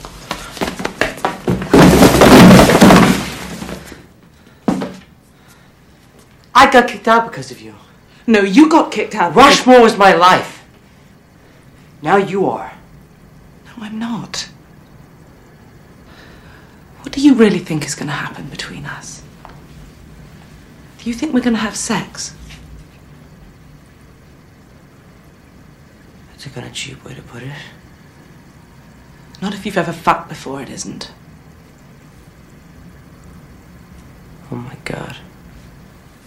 How would you describe it to your friends? Would you say that you'd fingered me? Or maybe I could give you a hand job. Would that put an end to all of this? That's a moment you realize, like, for Max trying to be a more mature, individual than he is, like, he's just put back into his, like, child innocent place right then. Like, not just, like, he was in love in the sense of just, like, fucking butterflies in a meadow versus like not. It wasn't over anything carnal. And like I can think of moments in high school where I had attractive teachers that I was very happy when they wore certain outfits certain days because they were absolutely gorgeous and it made me happy. No, yeah, I know, and that it's like weird, you know, that scene, and it's like, first of all, I thought Max was like maybe being innocent and he was turning over a new leaf, but no, he was like taking advantage of the situation yet again. Even then later after that, he does the whole, so weird, number one, why would you let him in climbing up a ladder to your room, even if he was in an accident? And I love that, even, it's so theatrically, like, staged and lit, and the rain, and the bike, and the, you know, like, and then he has stage blood on his head, but he climbs up a ladder to her bedroom window, or actually, it was like her husband's childhood bedroom, and it's a twin bed, and right away, like, when she walks back stays in there, though. And, like, he puts a cassette on, and it's just, this movie has a lot of uncomfortable moments. You know, I don't think that this metaphor exactly, or this analogy exactly lines up, but you know how, like, on your other show, P.S. I Love Hoffman, P.S. I Still Love Hoffman, and I'm Kyle Reinfried. And I feel like, aside from the fact that some of Philip Seymour Hoffman's best performances are in Paul Thomas Anderson movies, I feel like the kind of listener who wants to go deep on Hoffman's career is also the same kind of listener who's going to be really interested in Paul Thomas Anderson's movies. If that makes sense. You know what I mean? Like, it's like this very filmy, very, you know, studied, very specific type of movie, type of artist, so on and so forth. Does that make sense, kind of? Yeah. I feel like, and again, it doesn't quite line up because he didn't make a lot of high school movies, I feel like the kind of overall vibe you're sort of in a way cultivating here kind of lines up with Wes Anderson. Oh, I can other agree with Anderson. that, yeah. And I think, generally speaking, movie, you know, nominees, like I think just people who like high school movies and like the type of movies that you like, I think, and especially the way that you and Kyle talked about on that episode, I think are going to like Wes Anderson movies. And I feel like in a category where it's a tougher category, or one they might not know who to vote for, I feel like having a category or character or a choice from Rushmore, or like, you know, any other, you know, Wes Anderson movie, I feel like kind of lines up. And I know that analogy doesn't exactly, you know, line up 100%, but I feel like that's the vibe I'm getting from both shows. No, that's a good point. I mean, I don't think I've like thought of it that way, but I feel like there's more of a Wes Anderson vibe here. We'll say that, you know, that's for sure. And I think you're right about that, but like I said, I enjoyed the movie. I enjoyed Olivia Williams' performance, so I'm not disappointed there. I kind of have a feeling, from looking at the votes here, you might be disappointed also in our next category, Joey. But let's roll through it and let's see. God damn it. Biggest party animal. So our nominees were Stifler from American Pie. Now, this is one just kind of a sentimental thing right here, but Twinkie from the Fast and the Furious Tokyo Drift. Mm-hmm. He has his model parties. Fogel, a.k.a. McLovin, from Superbad. Gigi from Booksmart, who was my choice because I love Gigi. That character was awesome. I'm just letting you know. And Stoney from Encino Man. So, okay. Remember that whole, like, little monologue that I just had about Woody Harrelson's character? Yes. I'm wrong. If you ranked all the characters in all of your movies that you've done, number one with a bullet is Han, right? Han is just the coolest. Han from Tokyo Drift, not eligible here because he's a high schooler, but coolest. Maybe if you had a best mentor category, he could have fallen in there, but alas, I did not think of it, you did not think of it, it's fine. Also above Woody Harrelson would be Gigi. Probably number two. We did not stop talking about how much we love Gigi on the Booksmart episode. I'm getting the sense, based on how you introed this category, that she did not win. I'm going to be very mad if she did not win. I'm going to be even more mad if Stifler or Stoney won. Please tell me if Gigi lost, that she lost to Fogel. I think that Twinkie has no shot of winning. I understand that. But if Gigi lost, please tell me she lost to McLovin and not to one of these other guys, because I'm about to lose my mind, Brian. Unfortunately, Joey. Oh, no! She lost to the, I guess, breakout character from the American Pie franchise. Oh, Steve God. Stifler. In a landslide. Not even close. She was second place, but in a landslide. Stifler won. Kyle, who is a fan of the American Pie franchise, was on my episode for American Pie. We talked a lot about Stifler and his impact on the series, so let's hear what he said. Now, arguably the breakout actor and character from this film, and you mentioned that he only got paid $8,000 to do this, was Sean William Scott playing Stifler. Yeah, he's the antithesis of, like, people I didn't like in high school, but man, did he, like, make me, like, crack up in this whole, like, franchise. Because, like, they're not the coolest group. Chris Klein, you could argue, would, like, be popular, but he's got, like, such, like, a softy heart. Yeah.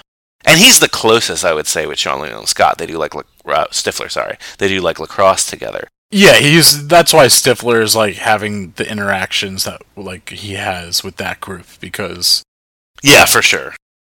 And I know you can relate to this, but there's so many times, like, the pecking order of high school is not decided really young. It's kind of decided as we grow up. I'm sure you had friends, because again, we grew up in different towns until we got to high school. I'm sure you had friends who, like, you were closer with in middle school, but once they hit that, like, puberty age, started to treat you like shit because they got popular. Yeah. You know, I definitely had people like that in my life. Like, and unfortunately, also, like, I mean, where we grew up, in particularly Harrington Park, there was, like, also, like, classism, too, unfortunately. So yeah, sometimes that happens, and when you're younger, you don't see it as much, and then, like, it starts to filter in different ways, if that makes sense.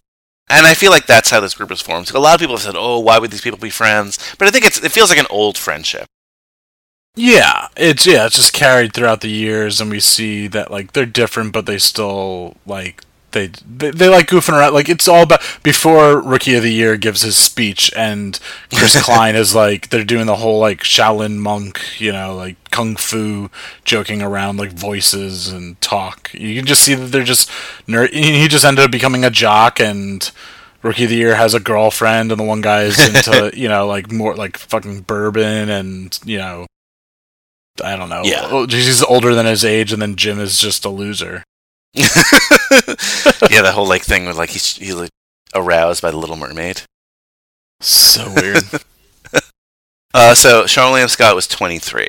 So, I mean, a little older, but yeah, he fit better as a college student in Road Trip, which was not that was just far such. I mean, this. talk about a breakout role, because right away he's just in so many movies. He's in Dude, Where's My Car? Yeah, and he's rather similar until, like, he's rather Trip. similar in a lot of these movies. Yeah. Yeah, no, yeah, exactly. Road Trip is just, it's... But he plays it great. He plays it great. Yeah. And Joey, I know while we were listening to that clip, you were pretty much seething. We gotta show some more love for Gigi. I don't care. I'm speechless. I don't have words. I'm angry. I was gonna say that I'm not angry, but I'm angry. I'm more disappointed. I don't understand who these monsters are. Jesus. These are my listeners, Joey. Who can watch American Pie and be like, that guy, and then watch Booksmart and be like, she's okay, but Stifler's better. Look, Booksmart is still in the theaters. Maybe a lot of people still haven't seen Booksmart. It has an unfair advantage in that way. American Pie, at least at one point, was considered Ghosts classic. Are in her eggs, waiting to be reborn. You know what? I loved when we talked about that. Let's play that clip. I have to get Gigi's voice on this episode. I had the exact same thing. I lost my virginity in what I thought was a park, but it turned out to be a graveyard, and now the ghost spirits live inside my eggs, waiting to be reborn. I always felt like we were similar. Gigi. There needs to be a Gigi spinoff. I'm convinced. Gigi Goes to College or something. You know, wasn't there like a Sharpay spinoff for High School Musical? So, here's the spinoff of Sharpay. So, there was a spinoff movie where Ashley Tisdale goes to New York. It's called Sharpay's Fabulous Adventure. She graduates from high school, goes to New York to pursue her acting career, meets a guy who's Hot Ryan. Have you seen the High School Musical movies, Brian, or no? The first one I have seen. So you know how she's got a brother, Ryan, who's kind of like this doofy kind of guy or whatever? Yeah. She starts dating a guy in the new movie that is basically a hot version of her brother, and me and Joe were shook. And so we were blown away by that. But then, a spin-off to the spin-off, we found erotic fan fiction that someone had written about Sharpay's character and about Zac Efron's character, Troy Bolton, and it's called Sharpay's Fabulous Adventure 2, and Joe and I did an episode about that too, where I read a lot of smut on air. I have to listen to that episode. I think I missed that one. Of course, at cageclub.me, correct? /Sack Attack, or wherever you could find podcasts like this one. I thought you said Sack Attack, and I was like, oh yeah. Sack Attack. No, Zack Attack, as in Zac Efron. I don't know if that was one of the moves in Sharpay's Adventure 2 or whatever, but honestly, it's a little tame, considering it is sort of an adult-rated fanfiction on fanfiction.net from Zephron Lover 19. But, you can't make this stuff up. Well, Joey, if you're feeling a little bit thirsty from thinking about that episode, this next category is going to put you over the top, I'm sure. Oh, boy. Class Hunk. And this might be one of the most hotly contested categories we ever had. The voting was going back and forth. But... Is that a euphemism, Brian? I didn't think of it originally as one, but hey, whatever. This was interesting. I am very surprised what happened in the last hour. So here were our nominees. The most obvious nominee to me, and I was even going to name this category after this person, is Peter Kavinsky, To All the Boys I Loved Before, right? But look, you got some great nominees here. You got Danny from Grease. You have Jake Ryan from 16 Candles. I put Link Larkin on here. I know he doesn't technically qualify, but... That is a wild headshot. Oh, yeah. I put Link Larkin on here. I know he doesn't technically qualify, but I don't know. I felt like he was close enough. I cheated a little bit there. And then Bo from Dumplin', another great Netflix film. So when I had checked before, Peter Kavinsky was in the lead by 1 vote, but he has since been surpassed by someone I'm very, very surprised. Bo from Dumplin' won. What? Whoa. Shocker here. As much as I love Zac Efron, I feel like for the narrative of your podcast, it has to be Peter Kavinsky. Yeah. For the way that you have structured your homework, structured your class assignments, it's got to be Peter Kavinsky. He is the through line. He is the glue that brings everything together.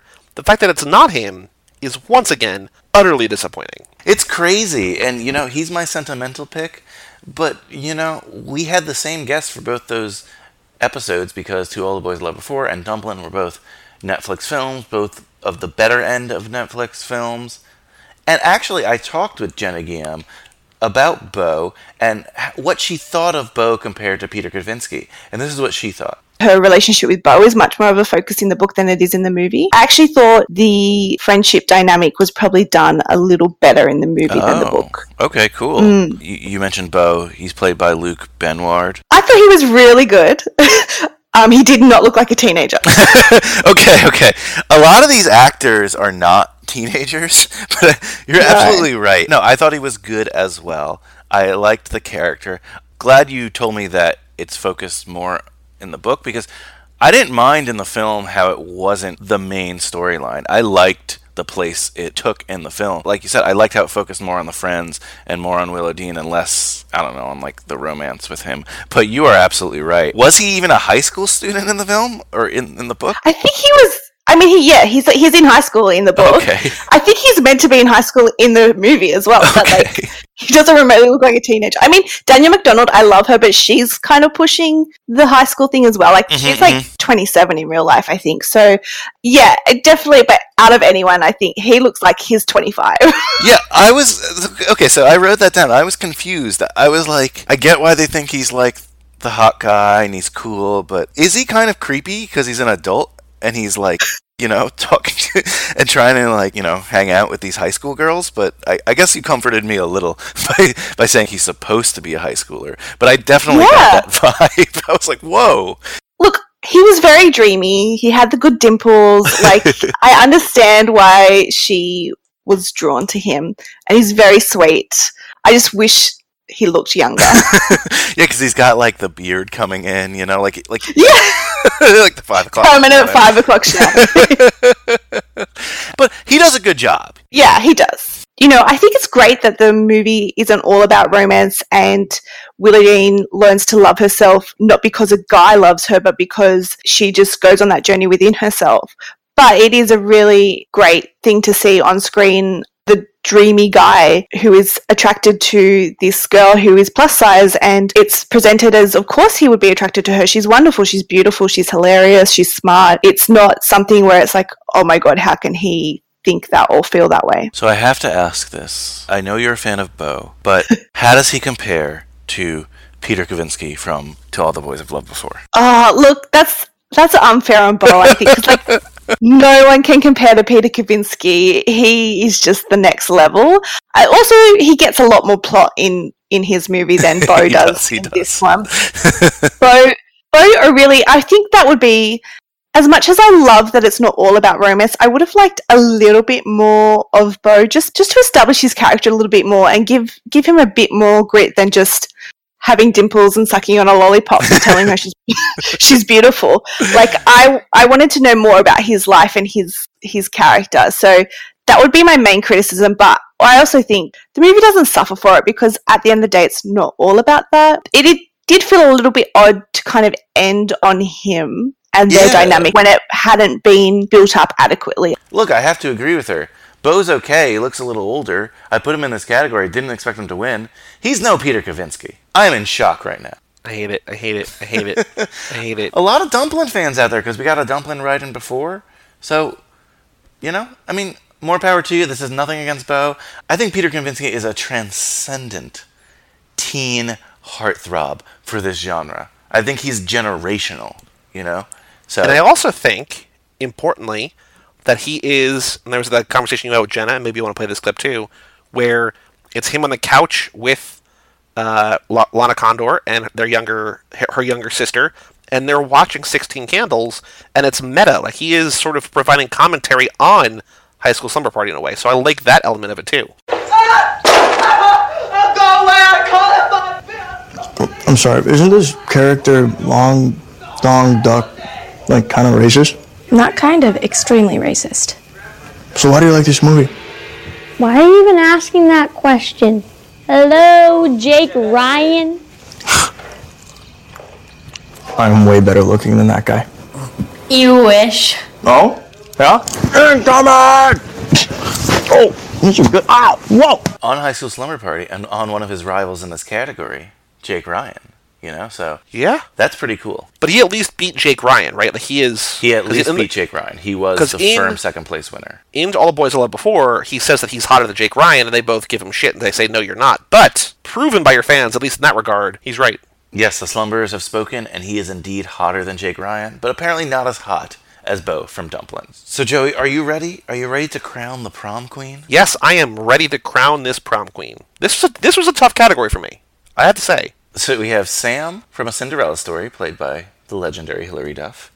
We have Mary Lou from Hello, Mary Lou, Prom Night 2. Naturally, she was a prom queen. We have Claire from The Breakfast Club. We have Acid Burn from Hackers, and I included her because she was forced to wear a dress at the end, and I thought it was... And not that I thought it was funny in the movie, I thought, she deserved a nomination here. You have Peggy Sue from Peggy Sue Got Married, and, I actually really liked that movie, and I think she deserves to win for all she went through. And then someone wrote in, actually, Jules from Superbad. I thought that was interesting. Oh, I can see that, sure. So who did you have in this category, Joey, or who, handicap this a little bit for us? I'm going to admit here, deep into the podcast, that I voted twice, because I voted once. I think I was the first person to vote, and then you added a couple categories. I wanted to sort of cast my ballot in those two, so I voted for everything again.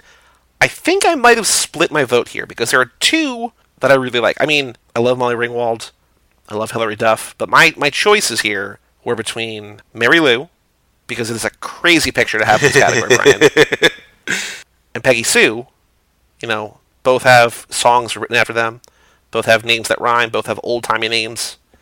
I think I voted for each of those once. I'm happy if either wins. I don't think either is going to win. I'm going to guess, based on how the rest of this godforsaken night is gone, that either Sam or Claire won. I'm going to say, I originally was going to say I think Sam won, but I think Claire won. Did Claire win? Claire did win by a wide margin. The Breakfast Club, very popular tonight. Very popular. Karen and I talked about Claire, but more importantly, we talked about the legendary Molly Ringwald, who's a foundational player in the High School Slumber Party or the high school film genre. And, her take on the Breakfast Club today, Molly Ringwald's, we found to be very interesting because, like we said, it's a little bit of a polarizing film, but she wrote a great article for The New Yorker, and Karen and I talked about it a little bit on that episode. This New Yorker article was, again, I had kind of known the gist of it, but to read it completely, that's why you should never take articles from, the snippets.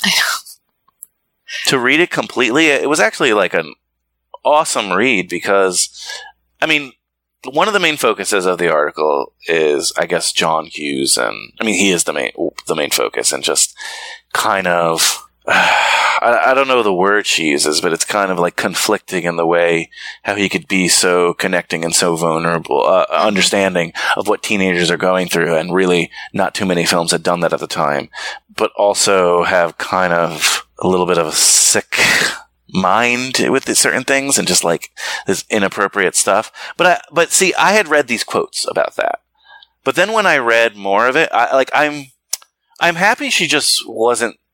I mean, she has a right to say off-the-cuff comments, but she did her freaking research, you know? Yeah. I'm definitely going to link this article to all the High School Slumber Party Twitter, Facebook stuff, because it's such a great read. Like, when she goes into, like, his National Lampoon days. Oof, that's not very, I don't know what the word I'm looking for is. It's not great, and it's definitely... Again, the nicest thing I could say about it is dated, because it's like, you know, we consider National Lampoon to be like, oh, you know, one of the founding cornerstones of modern comedy. But it was also, I can't come up with the words for this, but just definitely inappropriate by today's standards, but it should have been inappropriate by those days' standards as well. Mm-hmm. It just seems so sordid. But one of the main scenes she brings up is the scene where I guess Bender's under the table and there's like a crotch shot. Which I read this before I rewatched the movie and I was like, I don't remember a crotch shot. Like, I had no recollection of that even being in the movie. Yeah, I didn't really remember it too much. But, yeah, she mentions that they hired an older actor because she was 15 at the time. But I feel like if you have to do that, then maybe that's not the scene you want to do. Mm-hmm. And I knew this part because I had read it before. She also mentioned how there was like a gym teacher who was supposed to be played by this attractive, whatever, lady. And there was supposed to be a topless scene that apparently she asked to be cut from the movie because it just made kind of no sense. And I really don't see how that would make sense. And Ali Sheedy, actually. Yes, and Ali Sheedy, which is a good call there. So on the one hand, why are you writing this kind of stuff, John Hughes? It seems a little bit unnecessary, to say the least. But on the other hand, I was thinking too, like, at least he listened to them. So I was a little, not confused by this article, because it seemed like he kind of had a different kind of relationship with Molly Ringwald. Mm-hmm. I'm not implying anything by that, but I'm saying, like, where she even mentions that, like, she was a his symbiotic muse. Relationship. Yeah. He wrote films for her and with her in mind. I mean, I guess that's good for her. And I'm glad he like listened to her input and stuff. But then if you like care about this younger person, mm-hmm. why are you writing a scene like this? You know? I mean, what are your thoughts on this overall? Oh God. It's so complicated. And like, I love this piece by Molly because she is so thoughtful about how complicated this stuff is. Yeah. That's a great way to put it. Gives weight. I hesitate to use the phrase both sides of the issue, but because I feel like there's just like so many facets of this. There's no like both sides or whatever. But, I like copied so many quotes from that article into my notes being like, oh, I'll read this one. No, I'll read this one. No, I'll read that. Cause like so much of it is so good. So definitely if you're listening, read it. I think I don't know. I know, but I mean, like, I feel you. Like, I don't know. you know? I don't want to hate this movie because of it. Well, so she says this. John's movies convey the anger and fear of isolation that adolescents feel, and seeing that others might feel the same way is a balm for the trauma that teenagers experience. Whether that's enough to make up for the impropriety of the films is hard to say. Even criticizing them makes me feel like I'm divesting a generation of some of its fondest memories, or being ungrateful since they helped to establish my career. And yet embracing them entirely feels hypocritical. And yet, and she finishes that paragraph with an ellipsis. Like, it's almost impossible to, like, say something that, like, fully encapsulates, you know, how I feel about this, let alone somebody who was an integral part of making these movies. Yeah, again, that's a great quote to just sum up. It's so complicated. Speaking of The Breakfast Club, it is one of our nominees for the final category here. It's not a superlative category, really, but you read like a list of films that were popular in your high school yearbook, and this is a film podcast, and I feel like we had to have favorite film in here. And I had a lot of nominees for this one because I thought we saw a lot of good movies this freshman year. And here they were: The Edge of 17, The Last Picture Show, Booksmart, Halloween, The Breakfast Club, 8th Grade, Assassination Nation, To All the Boys I Loved Before, Me and Earl and the Dying Girl was written in, and someone wrote in The Hot Chick, Joey, for favorite film. I'm going to unsubscribe to this podcast tomorrow if that wins. Stop encouraging people to unsubscribe to this podcast. Guys, subscribe, please. Give me a 5-star. Gucci. Yeah. Did I say 8th grade? You did. 8th grade. Okay. So, what was your pick, Joey? What was your favorite film of this freshman year? Because this is a little bit of a tough category. So, first off, I would like to say that I am very proud. I don't know if you can hear me. I'm flipping through my yearbooks. I want to see if I can find something. But, hold on. I got to show you another devastating picture. So here, hold on. In my yearbook, another picture of our class couple together forever. Pictures in hearts. Ooh.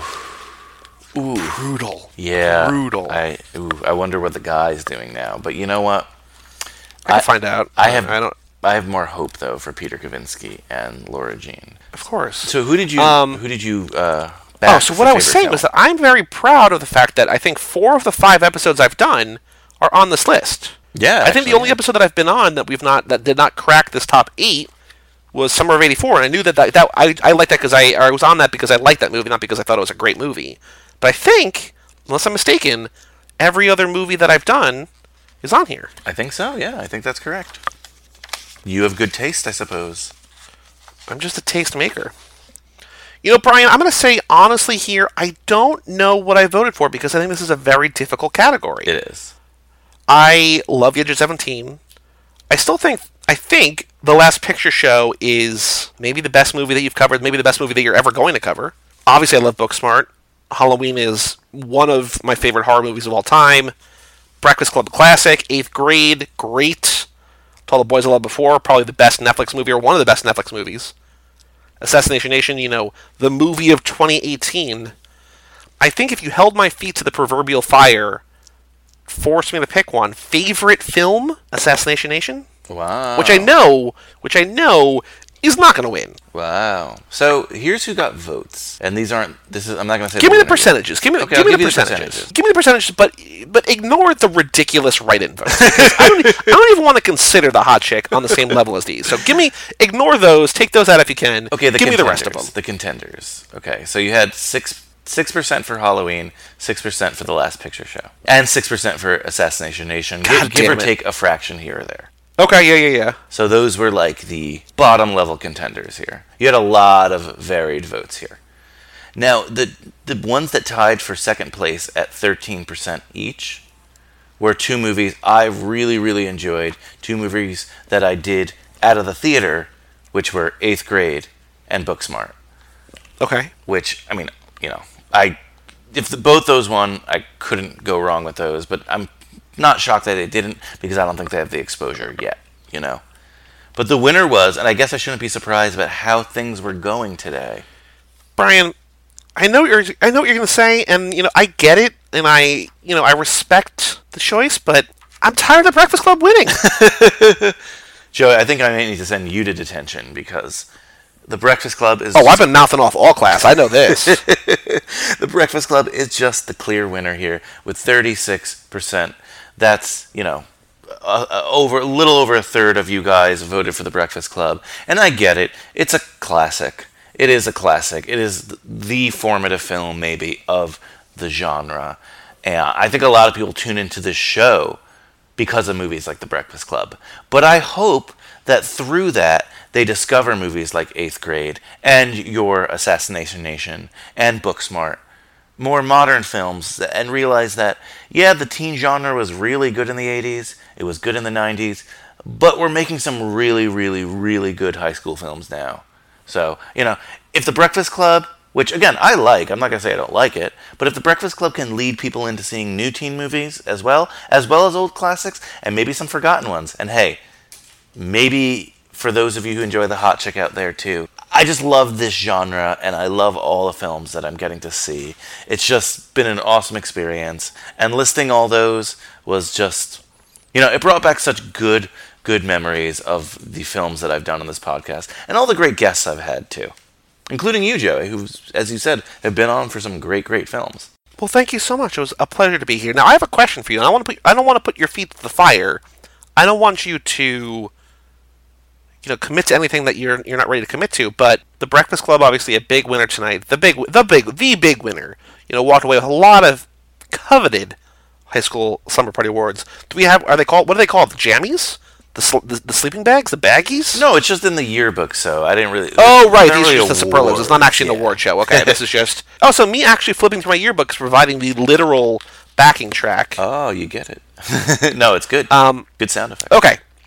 So here's my question. So, Breakfast Club, everybody... walking away from this year, everybody loves The Breakfast Club.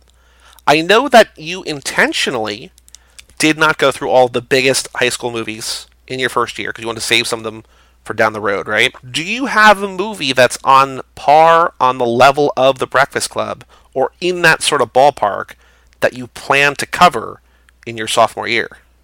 Oh, absolutely. No, definitely. You want to give a little teaser taster to your listeners? I mean, we just did 16 Candles, but... And you're going to do that every year, right? You said you... Yeah, we'll be doing that every year for our birthday, that's for sure. But I definitely want to get into more classics. I would definitely like to do Ferris Bueller this year. Okay. Another John Hughes one. Are there any films, Joey, that you think you would like to see in our sophomore year? Do you have what I submitted to you, my choices, way back when? Yeah, somewhere. There's a lot, but let me see. I'll get it quick. See if you can find that. Actually, while you look for that, I'm going to go through. So, Brian, the reason I was flipping through my yearbook most recently just now is because I knew that there was a page in here, and I finally found it.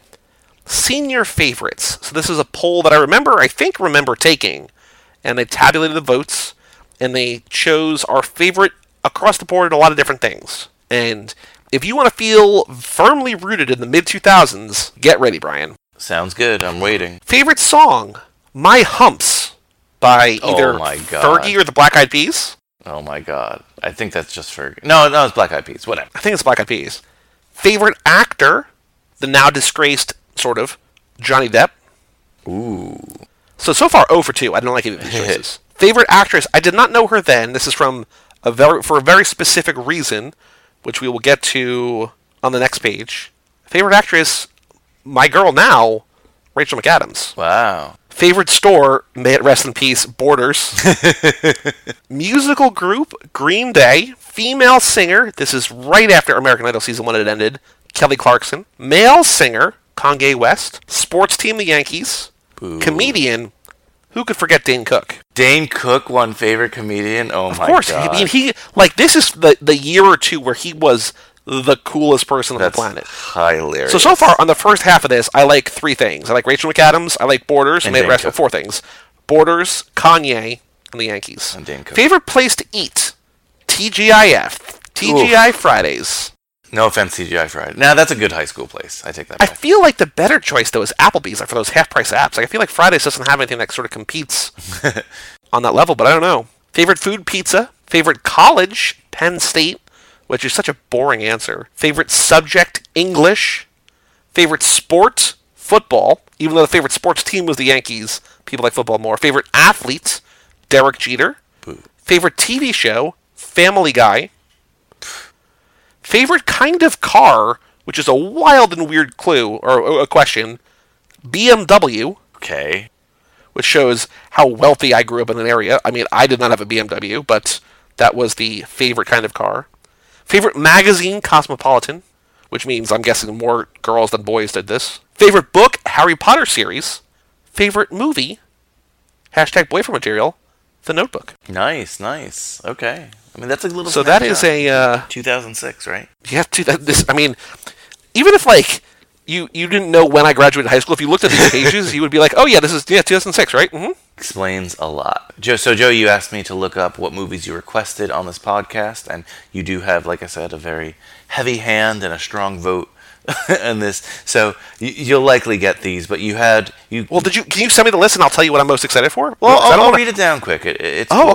Okay. So you put them in 3 categories. Now, tier 1, I'm just I forgot. going to assume I'm going to give you. Tier 2, you'll probably get unless I find a guest who really, really wants to do that, and tier 3 is I take it as like if you're available. I think tier 3 were movies that I've already talked about and but don't necessarily need to talk about again. I think. Does that make sense? Yeah, and look, I've added so many since this day, so it might be a different list today, but your priority were An Education. This is tier 1. Tier 1, yes. Okay. Easy A, Election, Lady Bird, The Edge of 17, Last Picture Show, and The Spectacular Now. So you got in The Edge of 17 and Last Picture Show there. Okay. Then your tier 2 was Chronicle, Clueless, Dazed and Confused, Dope, Friday Night Lights, Grease, which you didn't get in, Heathers, Juno, Rebel Without a Cause, Spider-Man Homecoming, The Blind Side, The Last American Version, and you wrote Spider-Man Homecoming twice. And unfortunately, Joey, you're not on that one because... That's fine. Well, we'll talk about it later. And then there's tier 3. And exactly, movies you've already done before you liked, but you didn't necessarily have to be a part of. There's 17 Again, 21 Jump Street. Zephantine Again. Sorry, 17 Again. Zephantine Again. Zephantine Again. 21 Jump Street, Bill and Ted's Excellent Adventure, Coach Carter, Fast Times at Ridgemont High, High School Musical, Peggy Sue Got Married, which obviously you weren't on, and Valley Girl. Here's what I'm requesting, officially requesting. I think also we can maybe not do Chronicle because Max Landis is in the news now and he's canceled, and so maybe Chronicle gets canceled too. Even though I love that movie, I won't cancel it because I don't want to avoid these kind of things. But maybe we'll wait a little bit. It's not on the front. It's not on the front burner. I'm gonna say here. I'm gonna pick Spectacular Now, An Education, and. I'm gonna do 4, and I'll let you pick from there. But these are the top ones. I'm gonna do 2 from tier 1, 2 from tier 2. An Education, Spectacular Now, Dope, Rebel Without a Cause. Definitely hope to talk about those in our sophomore year. That's for sure. I've never seen Rebel Without a Cause, so I want to do that. That's a classic. I want to watch all 3 of his movies. Dope, I really love. I mean, the other 3 I love. I just want to talk about those. But Spectacular Now, if I could only have one, Brian, if I'm only allowed one apple from the teacher, Spectacular Now. Oh, man. No, your wish is my command, Joey. That will definitely do that one soon, that's for sure. Now, thank you, Joey, for helping me reveal these winners of our freshman yearbook. It was exciting. A lot of surprises. I know you're not the happiest with the outcome, but hopefully most of the slumberers are happy with the outcome. And if not, you should have voted. You should have voted early. You should have voted often. But you know what? It is what it is. And I'm happy with a lot of the choices. I like not knowing what was going to happen here. Definitely got a nice sense of what you guys like and maybe what you guys don't like. So really appreciate it. And really appreciate you, Joey, for the chance you've given me, the platform on the Cage Club Podcast Network, and, helping me out today. Anything you want to plug or talk about from the network? 2 big things. Number 1, Tom Club every Friday. The other thing, Tom Cruise, Tom Hanks, alternating me and Mike Manzi. He's been on the podcast a lot recently. You know him, you know me. Go listen to that.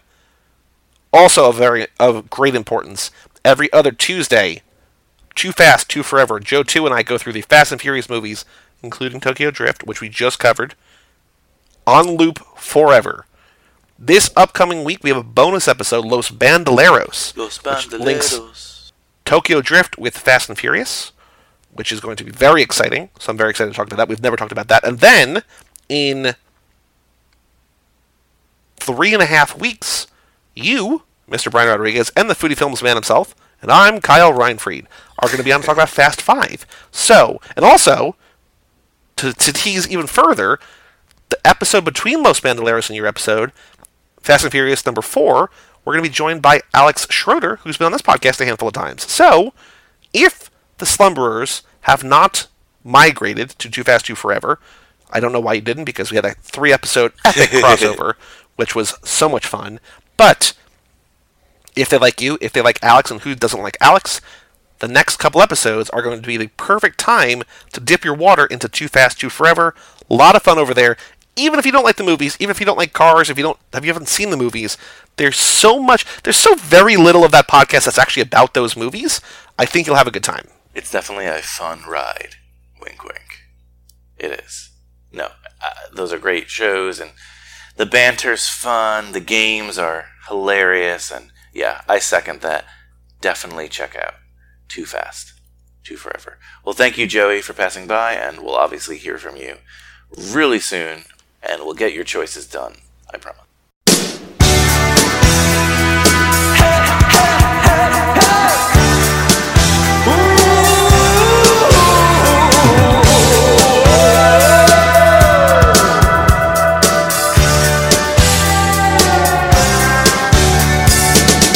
Won't you come see about me? I'll be alone, dancing, you know it, baby. Tell me your troubles and doubts, giving me everything inside and out, and love strange, so real in the dark. Wow, Breakfast Club really cleaned house, huh? They were like the popular kids on the yearbook committee this time. So, once again, huge thank you to Joey, not just for hopping on, not just for helping me announce all these superlatives, not just for helping us fill out our yearbook, but for being patient with me as the head of the Cage Club Podcast Network and letting me create from this madness and make it into High School Slumber Party. And a thank you to all my guests as well. This freshman year has been amazing, and I could have not done it without all my guests. Trust me, you don't want to hear me just ramble on alone, even though I'm doing that right now.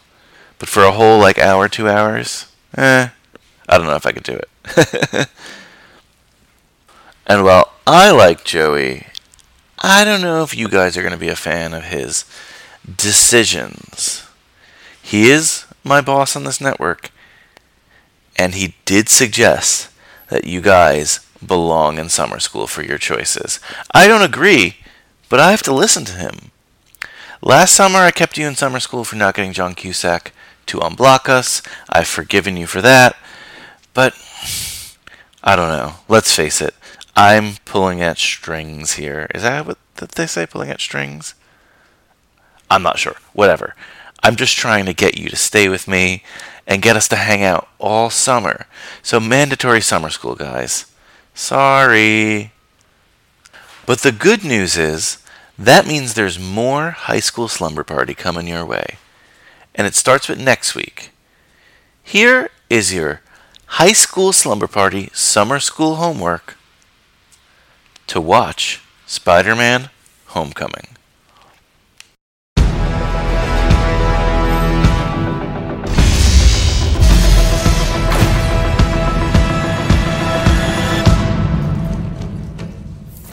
What's up, guys? Wait a minute. You guys aren't the real Avengers. I can tell Hulk gives it away.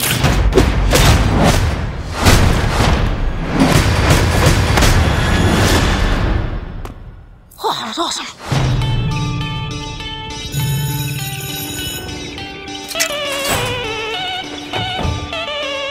Did Liz get a new top? No, we've seen that before. Never with that skirt. Should probably stop staring before it gets creepy, though. Too late. You guys are losers. So, to become an Avenger, are there, trials or an interview? Just don't do anything I would do. And definitely don't do anything I wouldn't do. There's a little gray area in there, and that's where you operate. Oh. All right?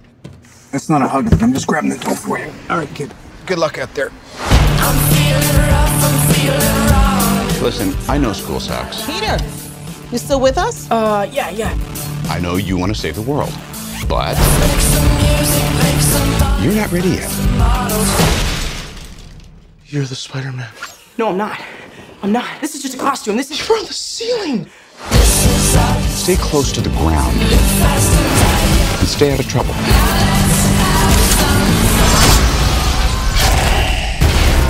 Forget the flying monster guy. There are people who handle this sort of thing. I'm sick of him treating me like a kid all the time. But you are a kid.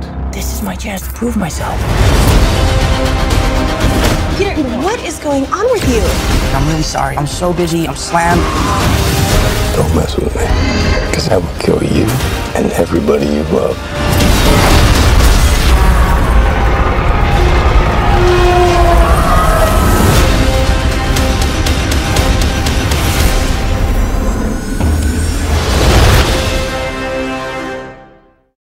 Oh, my spidey senses are tingling for this one.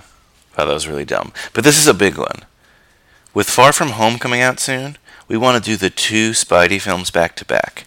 And our guests will be the super senior Michael Manzi and none other than the Foodie Films man himself, Kyle Reinfried. Speaking of Kyle, well, we'll bring him up later. First, I want to wish everyone a happy Pride Month, right?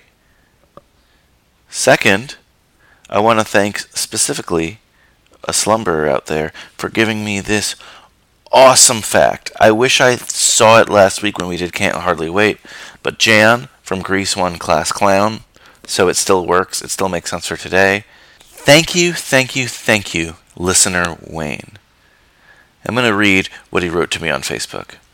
It's going to blow your mind. Hey Brian, just had to stop for another surprise cameo. I rewatched Can't Hardly Wait again this weekend, and I've made it through about half the podcast, but in my viewing, I noticed that the teacher in Preston's flashback is Jamie Donnelly, who played Jan in another classic high school movie, Grease. Mind blown. I would have never, ever have thought that. That's awesome. Thank you, Wayne. I really appreciate it. Teacher's pet right here. Teacher's pet, Wayne. Everyone else, you gotta step your game up. I love facts like this. So with that being said, I want to thank you slumberers out there for being there with me, always being there. You make my silly little hobby so worthwhile. We made our freshman year awesome, and I want to thank you guys for that. We got to see so many great movies, some bad ones too, Kissing Booth, but we got to have fun the entire time, and that's the most important thing. And I can't believe you guys put up with my silliness as well when it came to the time I got hacked, or the time that we were haunted here in High School Slumber Party, and of course, when I rented that cabin in the mountains for our Christmas special. And what better way to welcome summer school than by calling back to our Christmas special? Calling back to a song and one of my favorite moments I've had yet to date on High School Slumber Party, when the Foodie Films man himself, Kyle Reinfried, joined me in a nice little holiday serenade. Don't forget to get that yearbook signed. See you next week for summer school. Later, dudes. Oh, awesome. That must be my guests. Let me just turn down the music. Here we go. Ho, ho, ho. Merry Christmas. Oh, hey, Kyle. It's Kyle Reinfried, host of Foodie Films. And, of course, P.S. I love Hoffman. P.S. I still love Hoffman. A good friend. So glad you could make it. I was afraid no one was going to show up, to be honest with you. Come on, Brian. I wouldn't miss a party. So happy you can be here. Where's everyone else, though? I mean, the storm, I guess. Oh, come on. We won't let a little snow damper our holiday spirits. Is that a keyboard over there? Yeah, it was here when I got here. It has all these like built-in tracks and stuff. Some of them are corny though. Don't worry, I'm going to be playing some records when the party starts. Ooh, records. Do you have any of the contemporary stuff? Oh, sure, yeah. I think it's marvelous. Some of the tracks real nice. Do you like the older musicians too? Oh, of course. Chaps like John Legend and Harry Styles. You go back that far, huh? Are you into traditional Christmas? Of course. And you know what? I just recently became an uncle, so I love this time of year, the presents and the tree, agent sliding down the chimney. What? Just seeing if you were paying attention. Actually, my niece loves it when I sing this song. My niece loves, well, this one. A5. Yep, right there.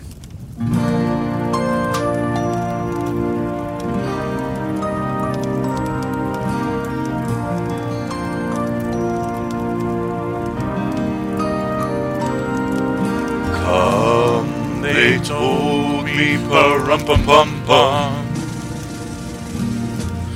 a newborn king to see, pa-rum-pum-pum-pum. Our finest gifts we bring, pa-rum-pum-pum-pum, rum-pum-pum-pum, rum-pum-pum-pum. Peace on earth, can it be? Years from now, perhaps we'll see. See the day of glory. See the day when men of goodwill live in peace again. Peace on earth, can it be? Every child must be made aware. Every child must be made to care. Care enough for his fellow man to give all the love that he can. I pray my baby will come true for my child and your child too. He'll see the day of glory. See the day when men of goodwill live in peace again. Peace on earth, can it be? Can it be?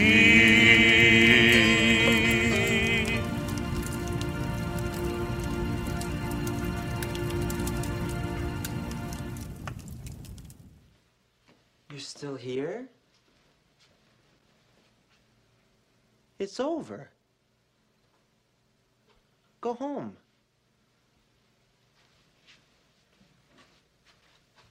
Go.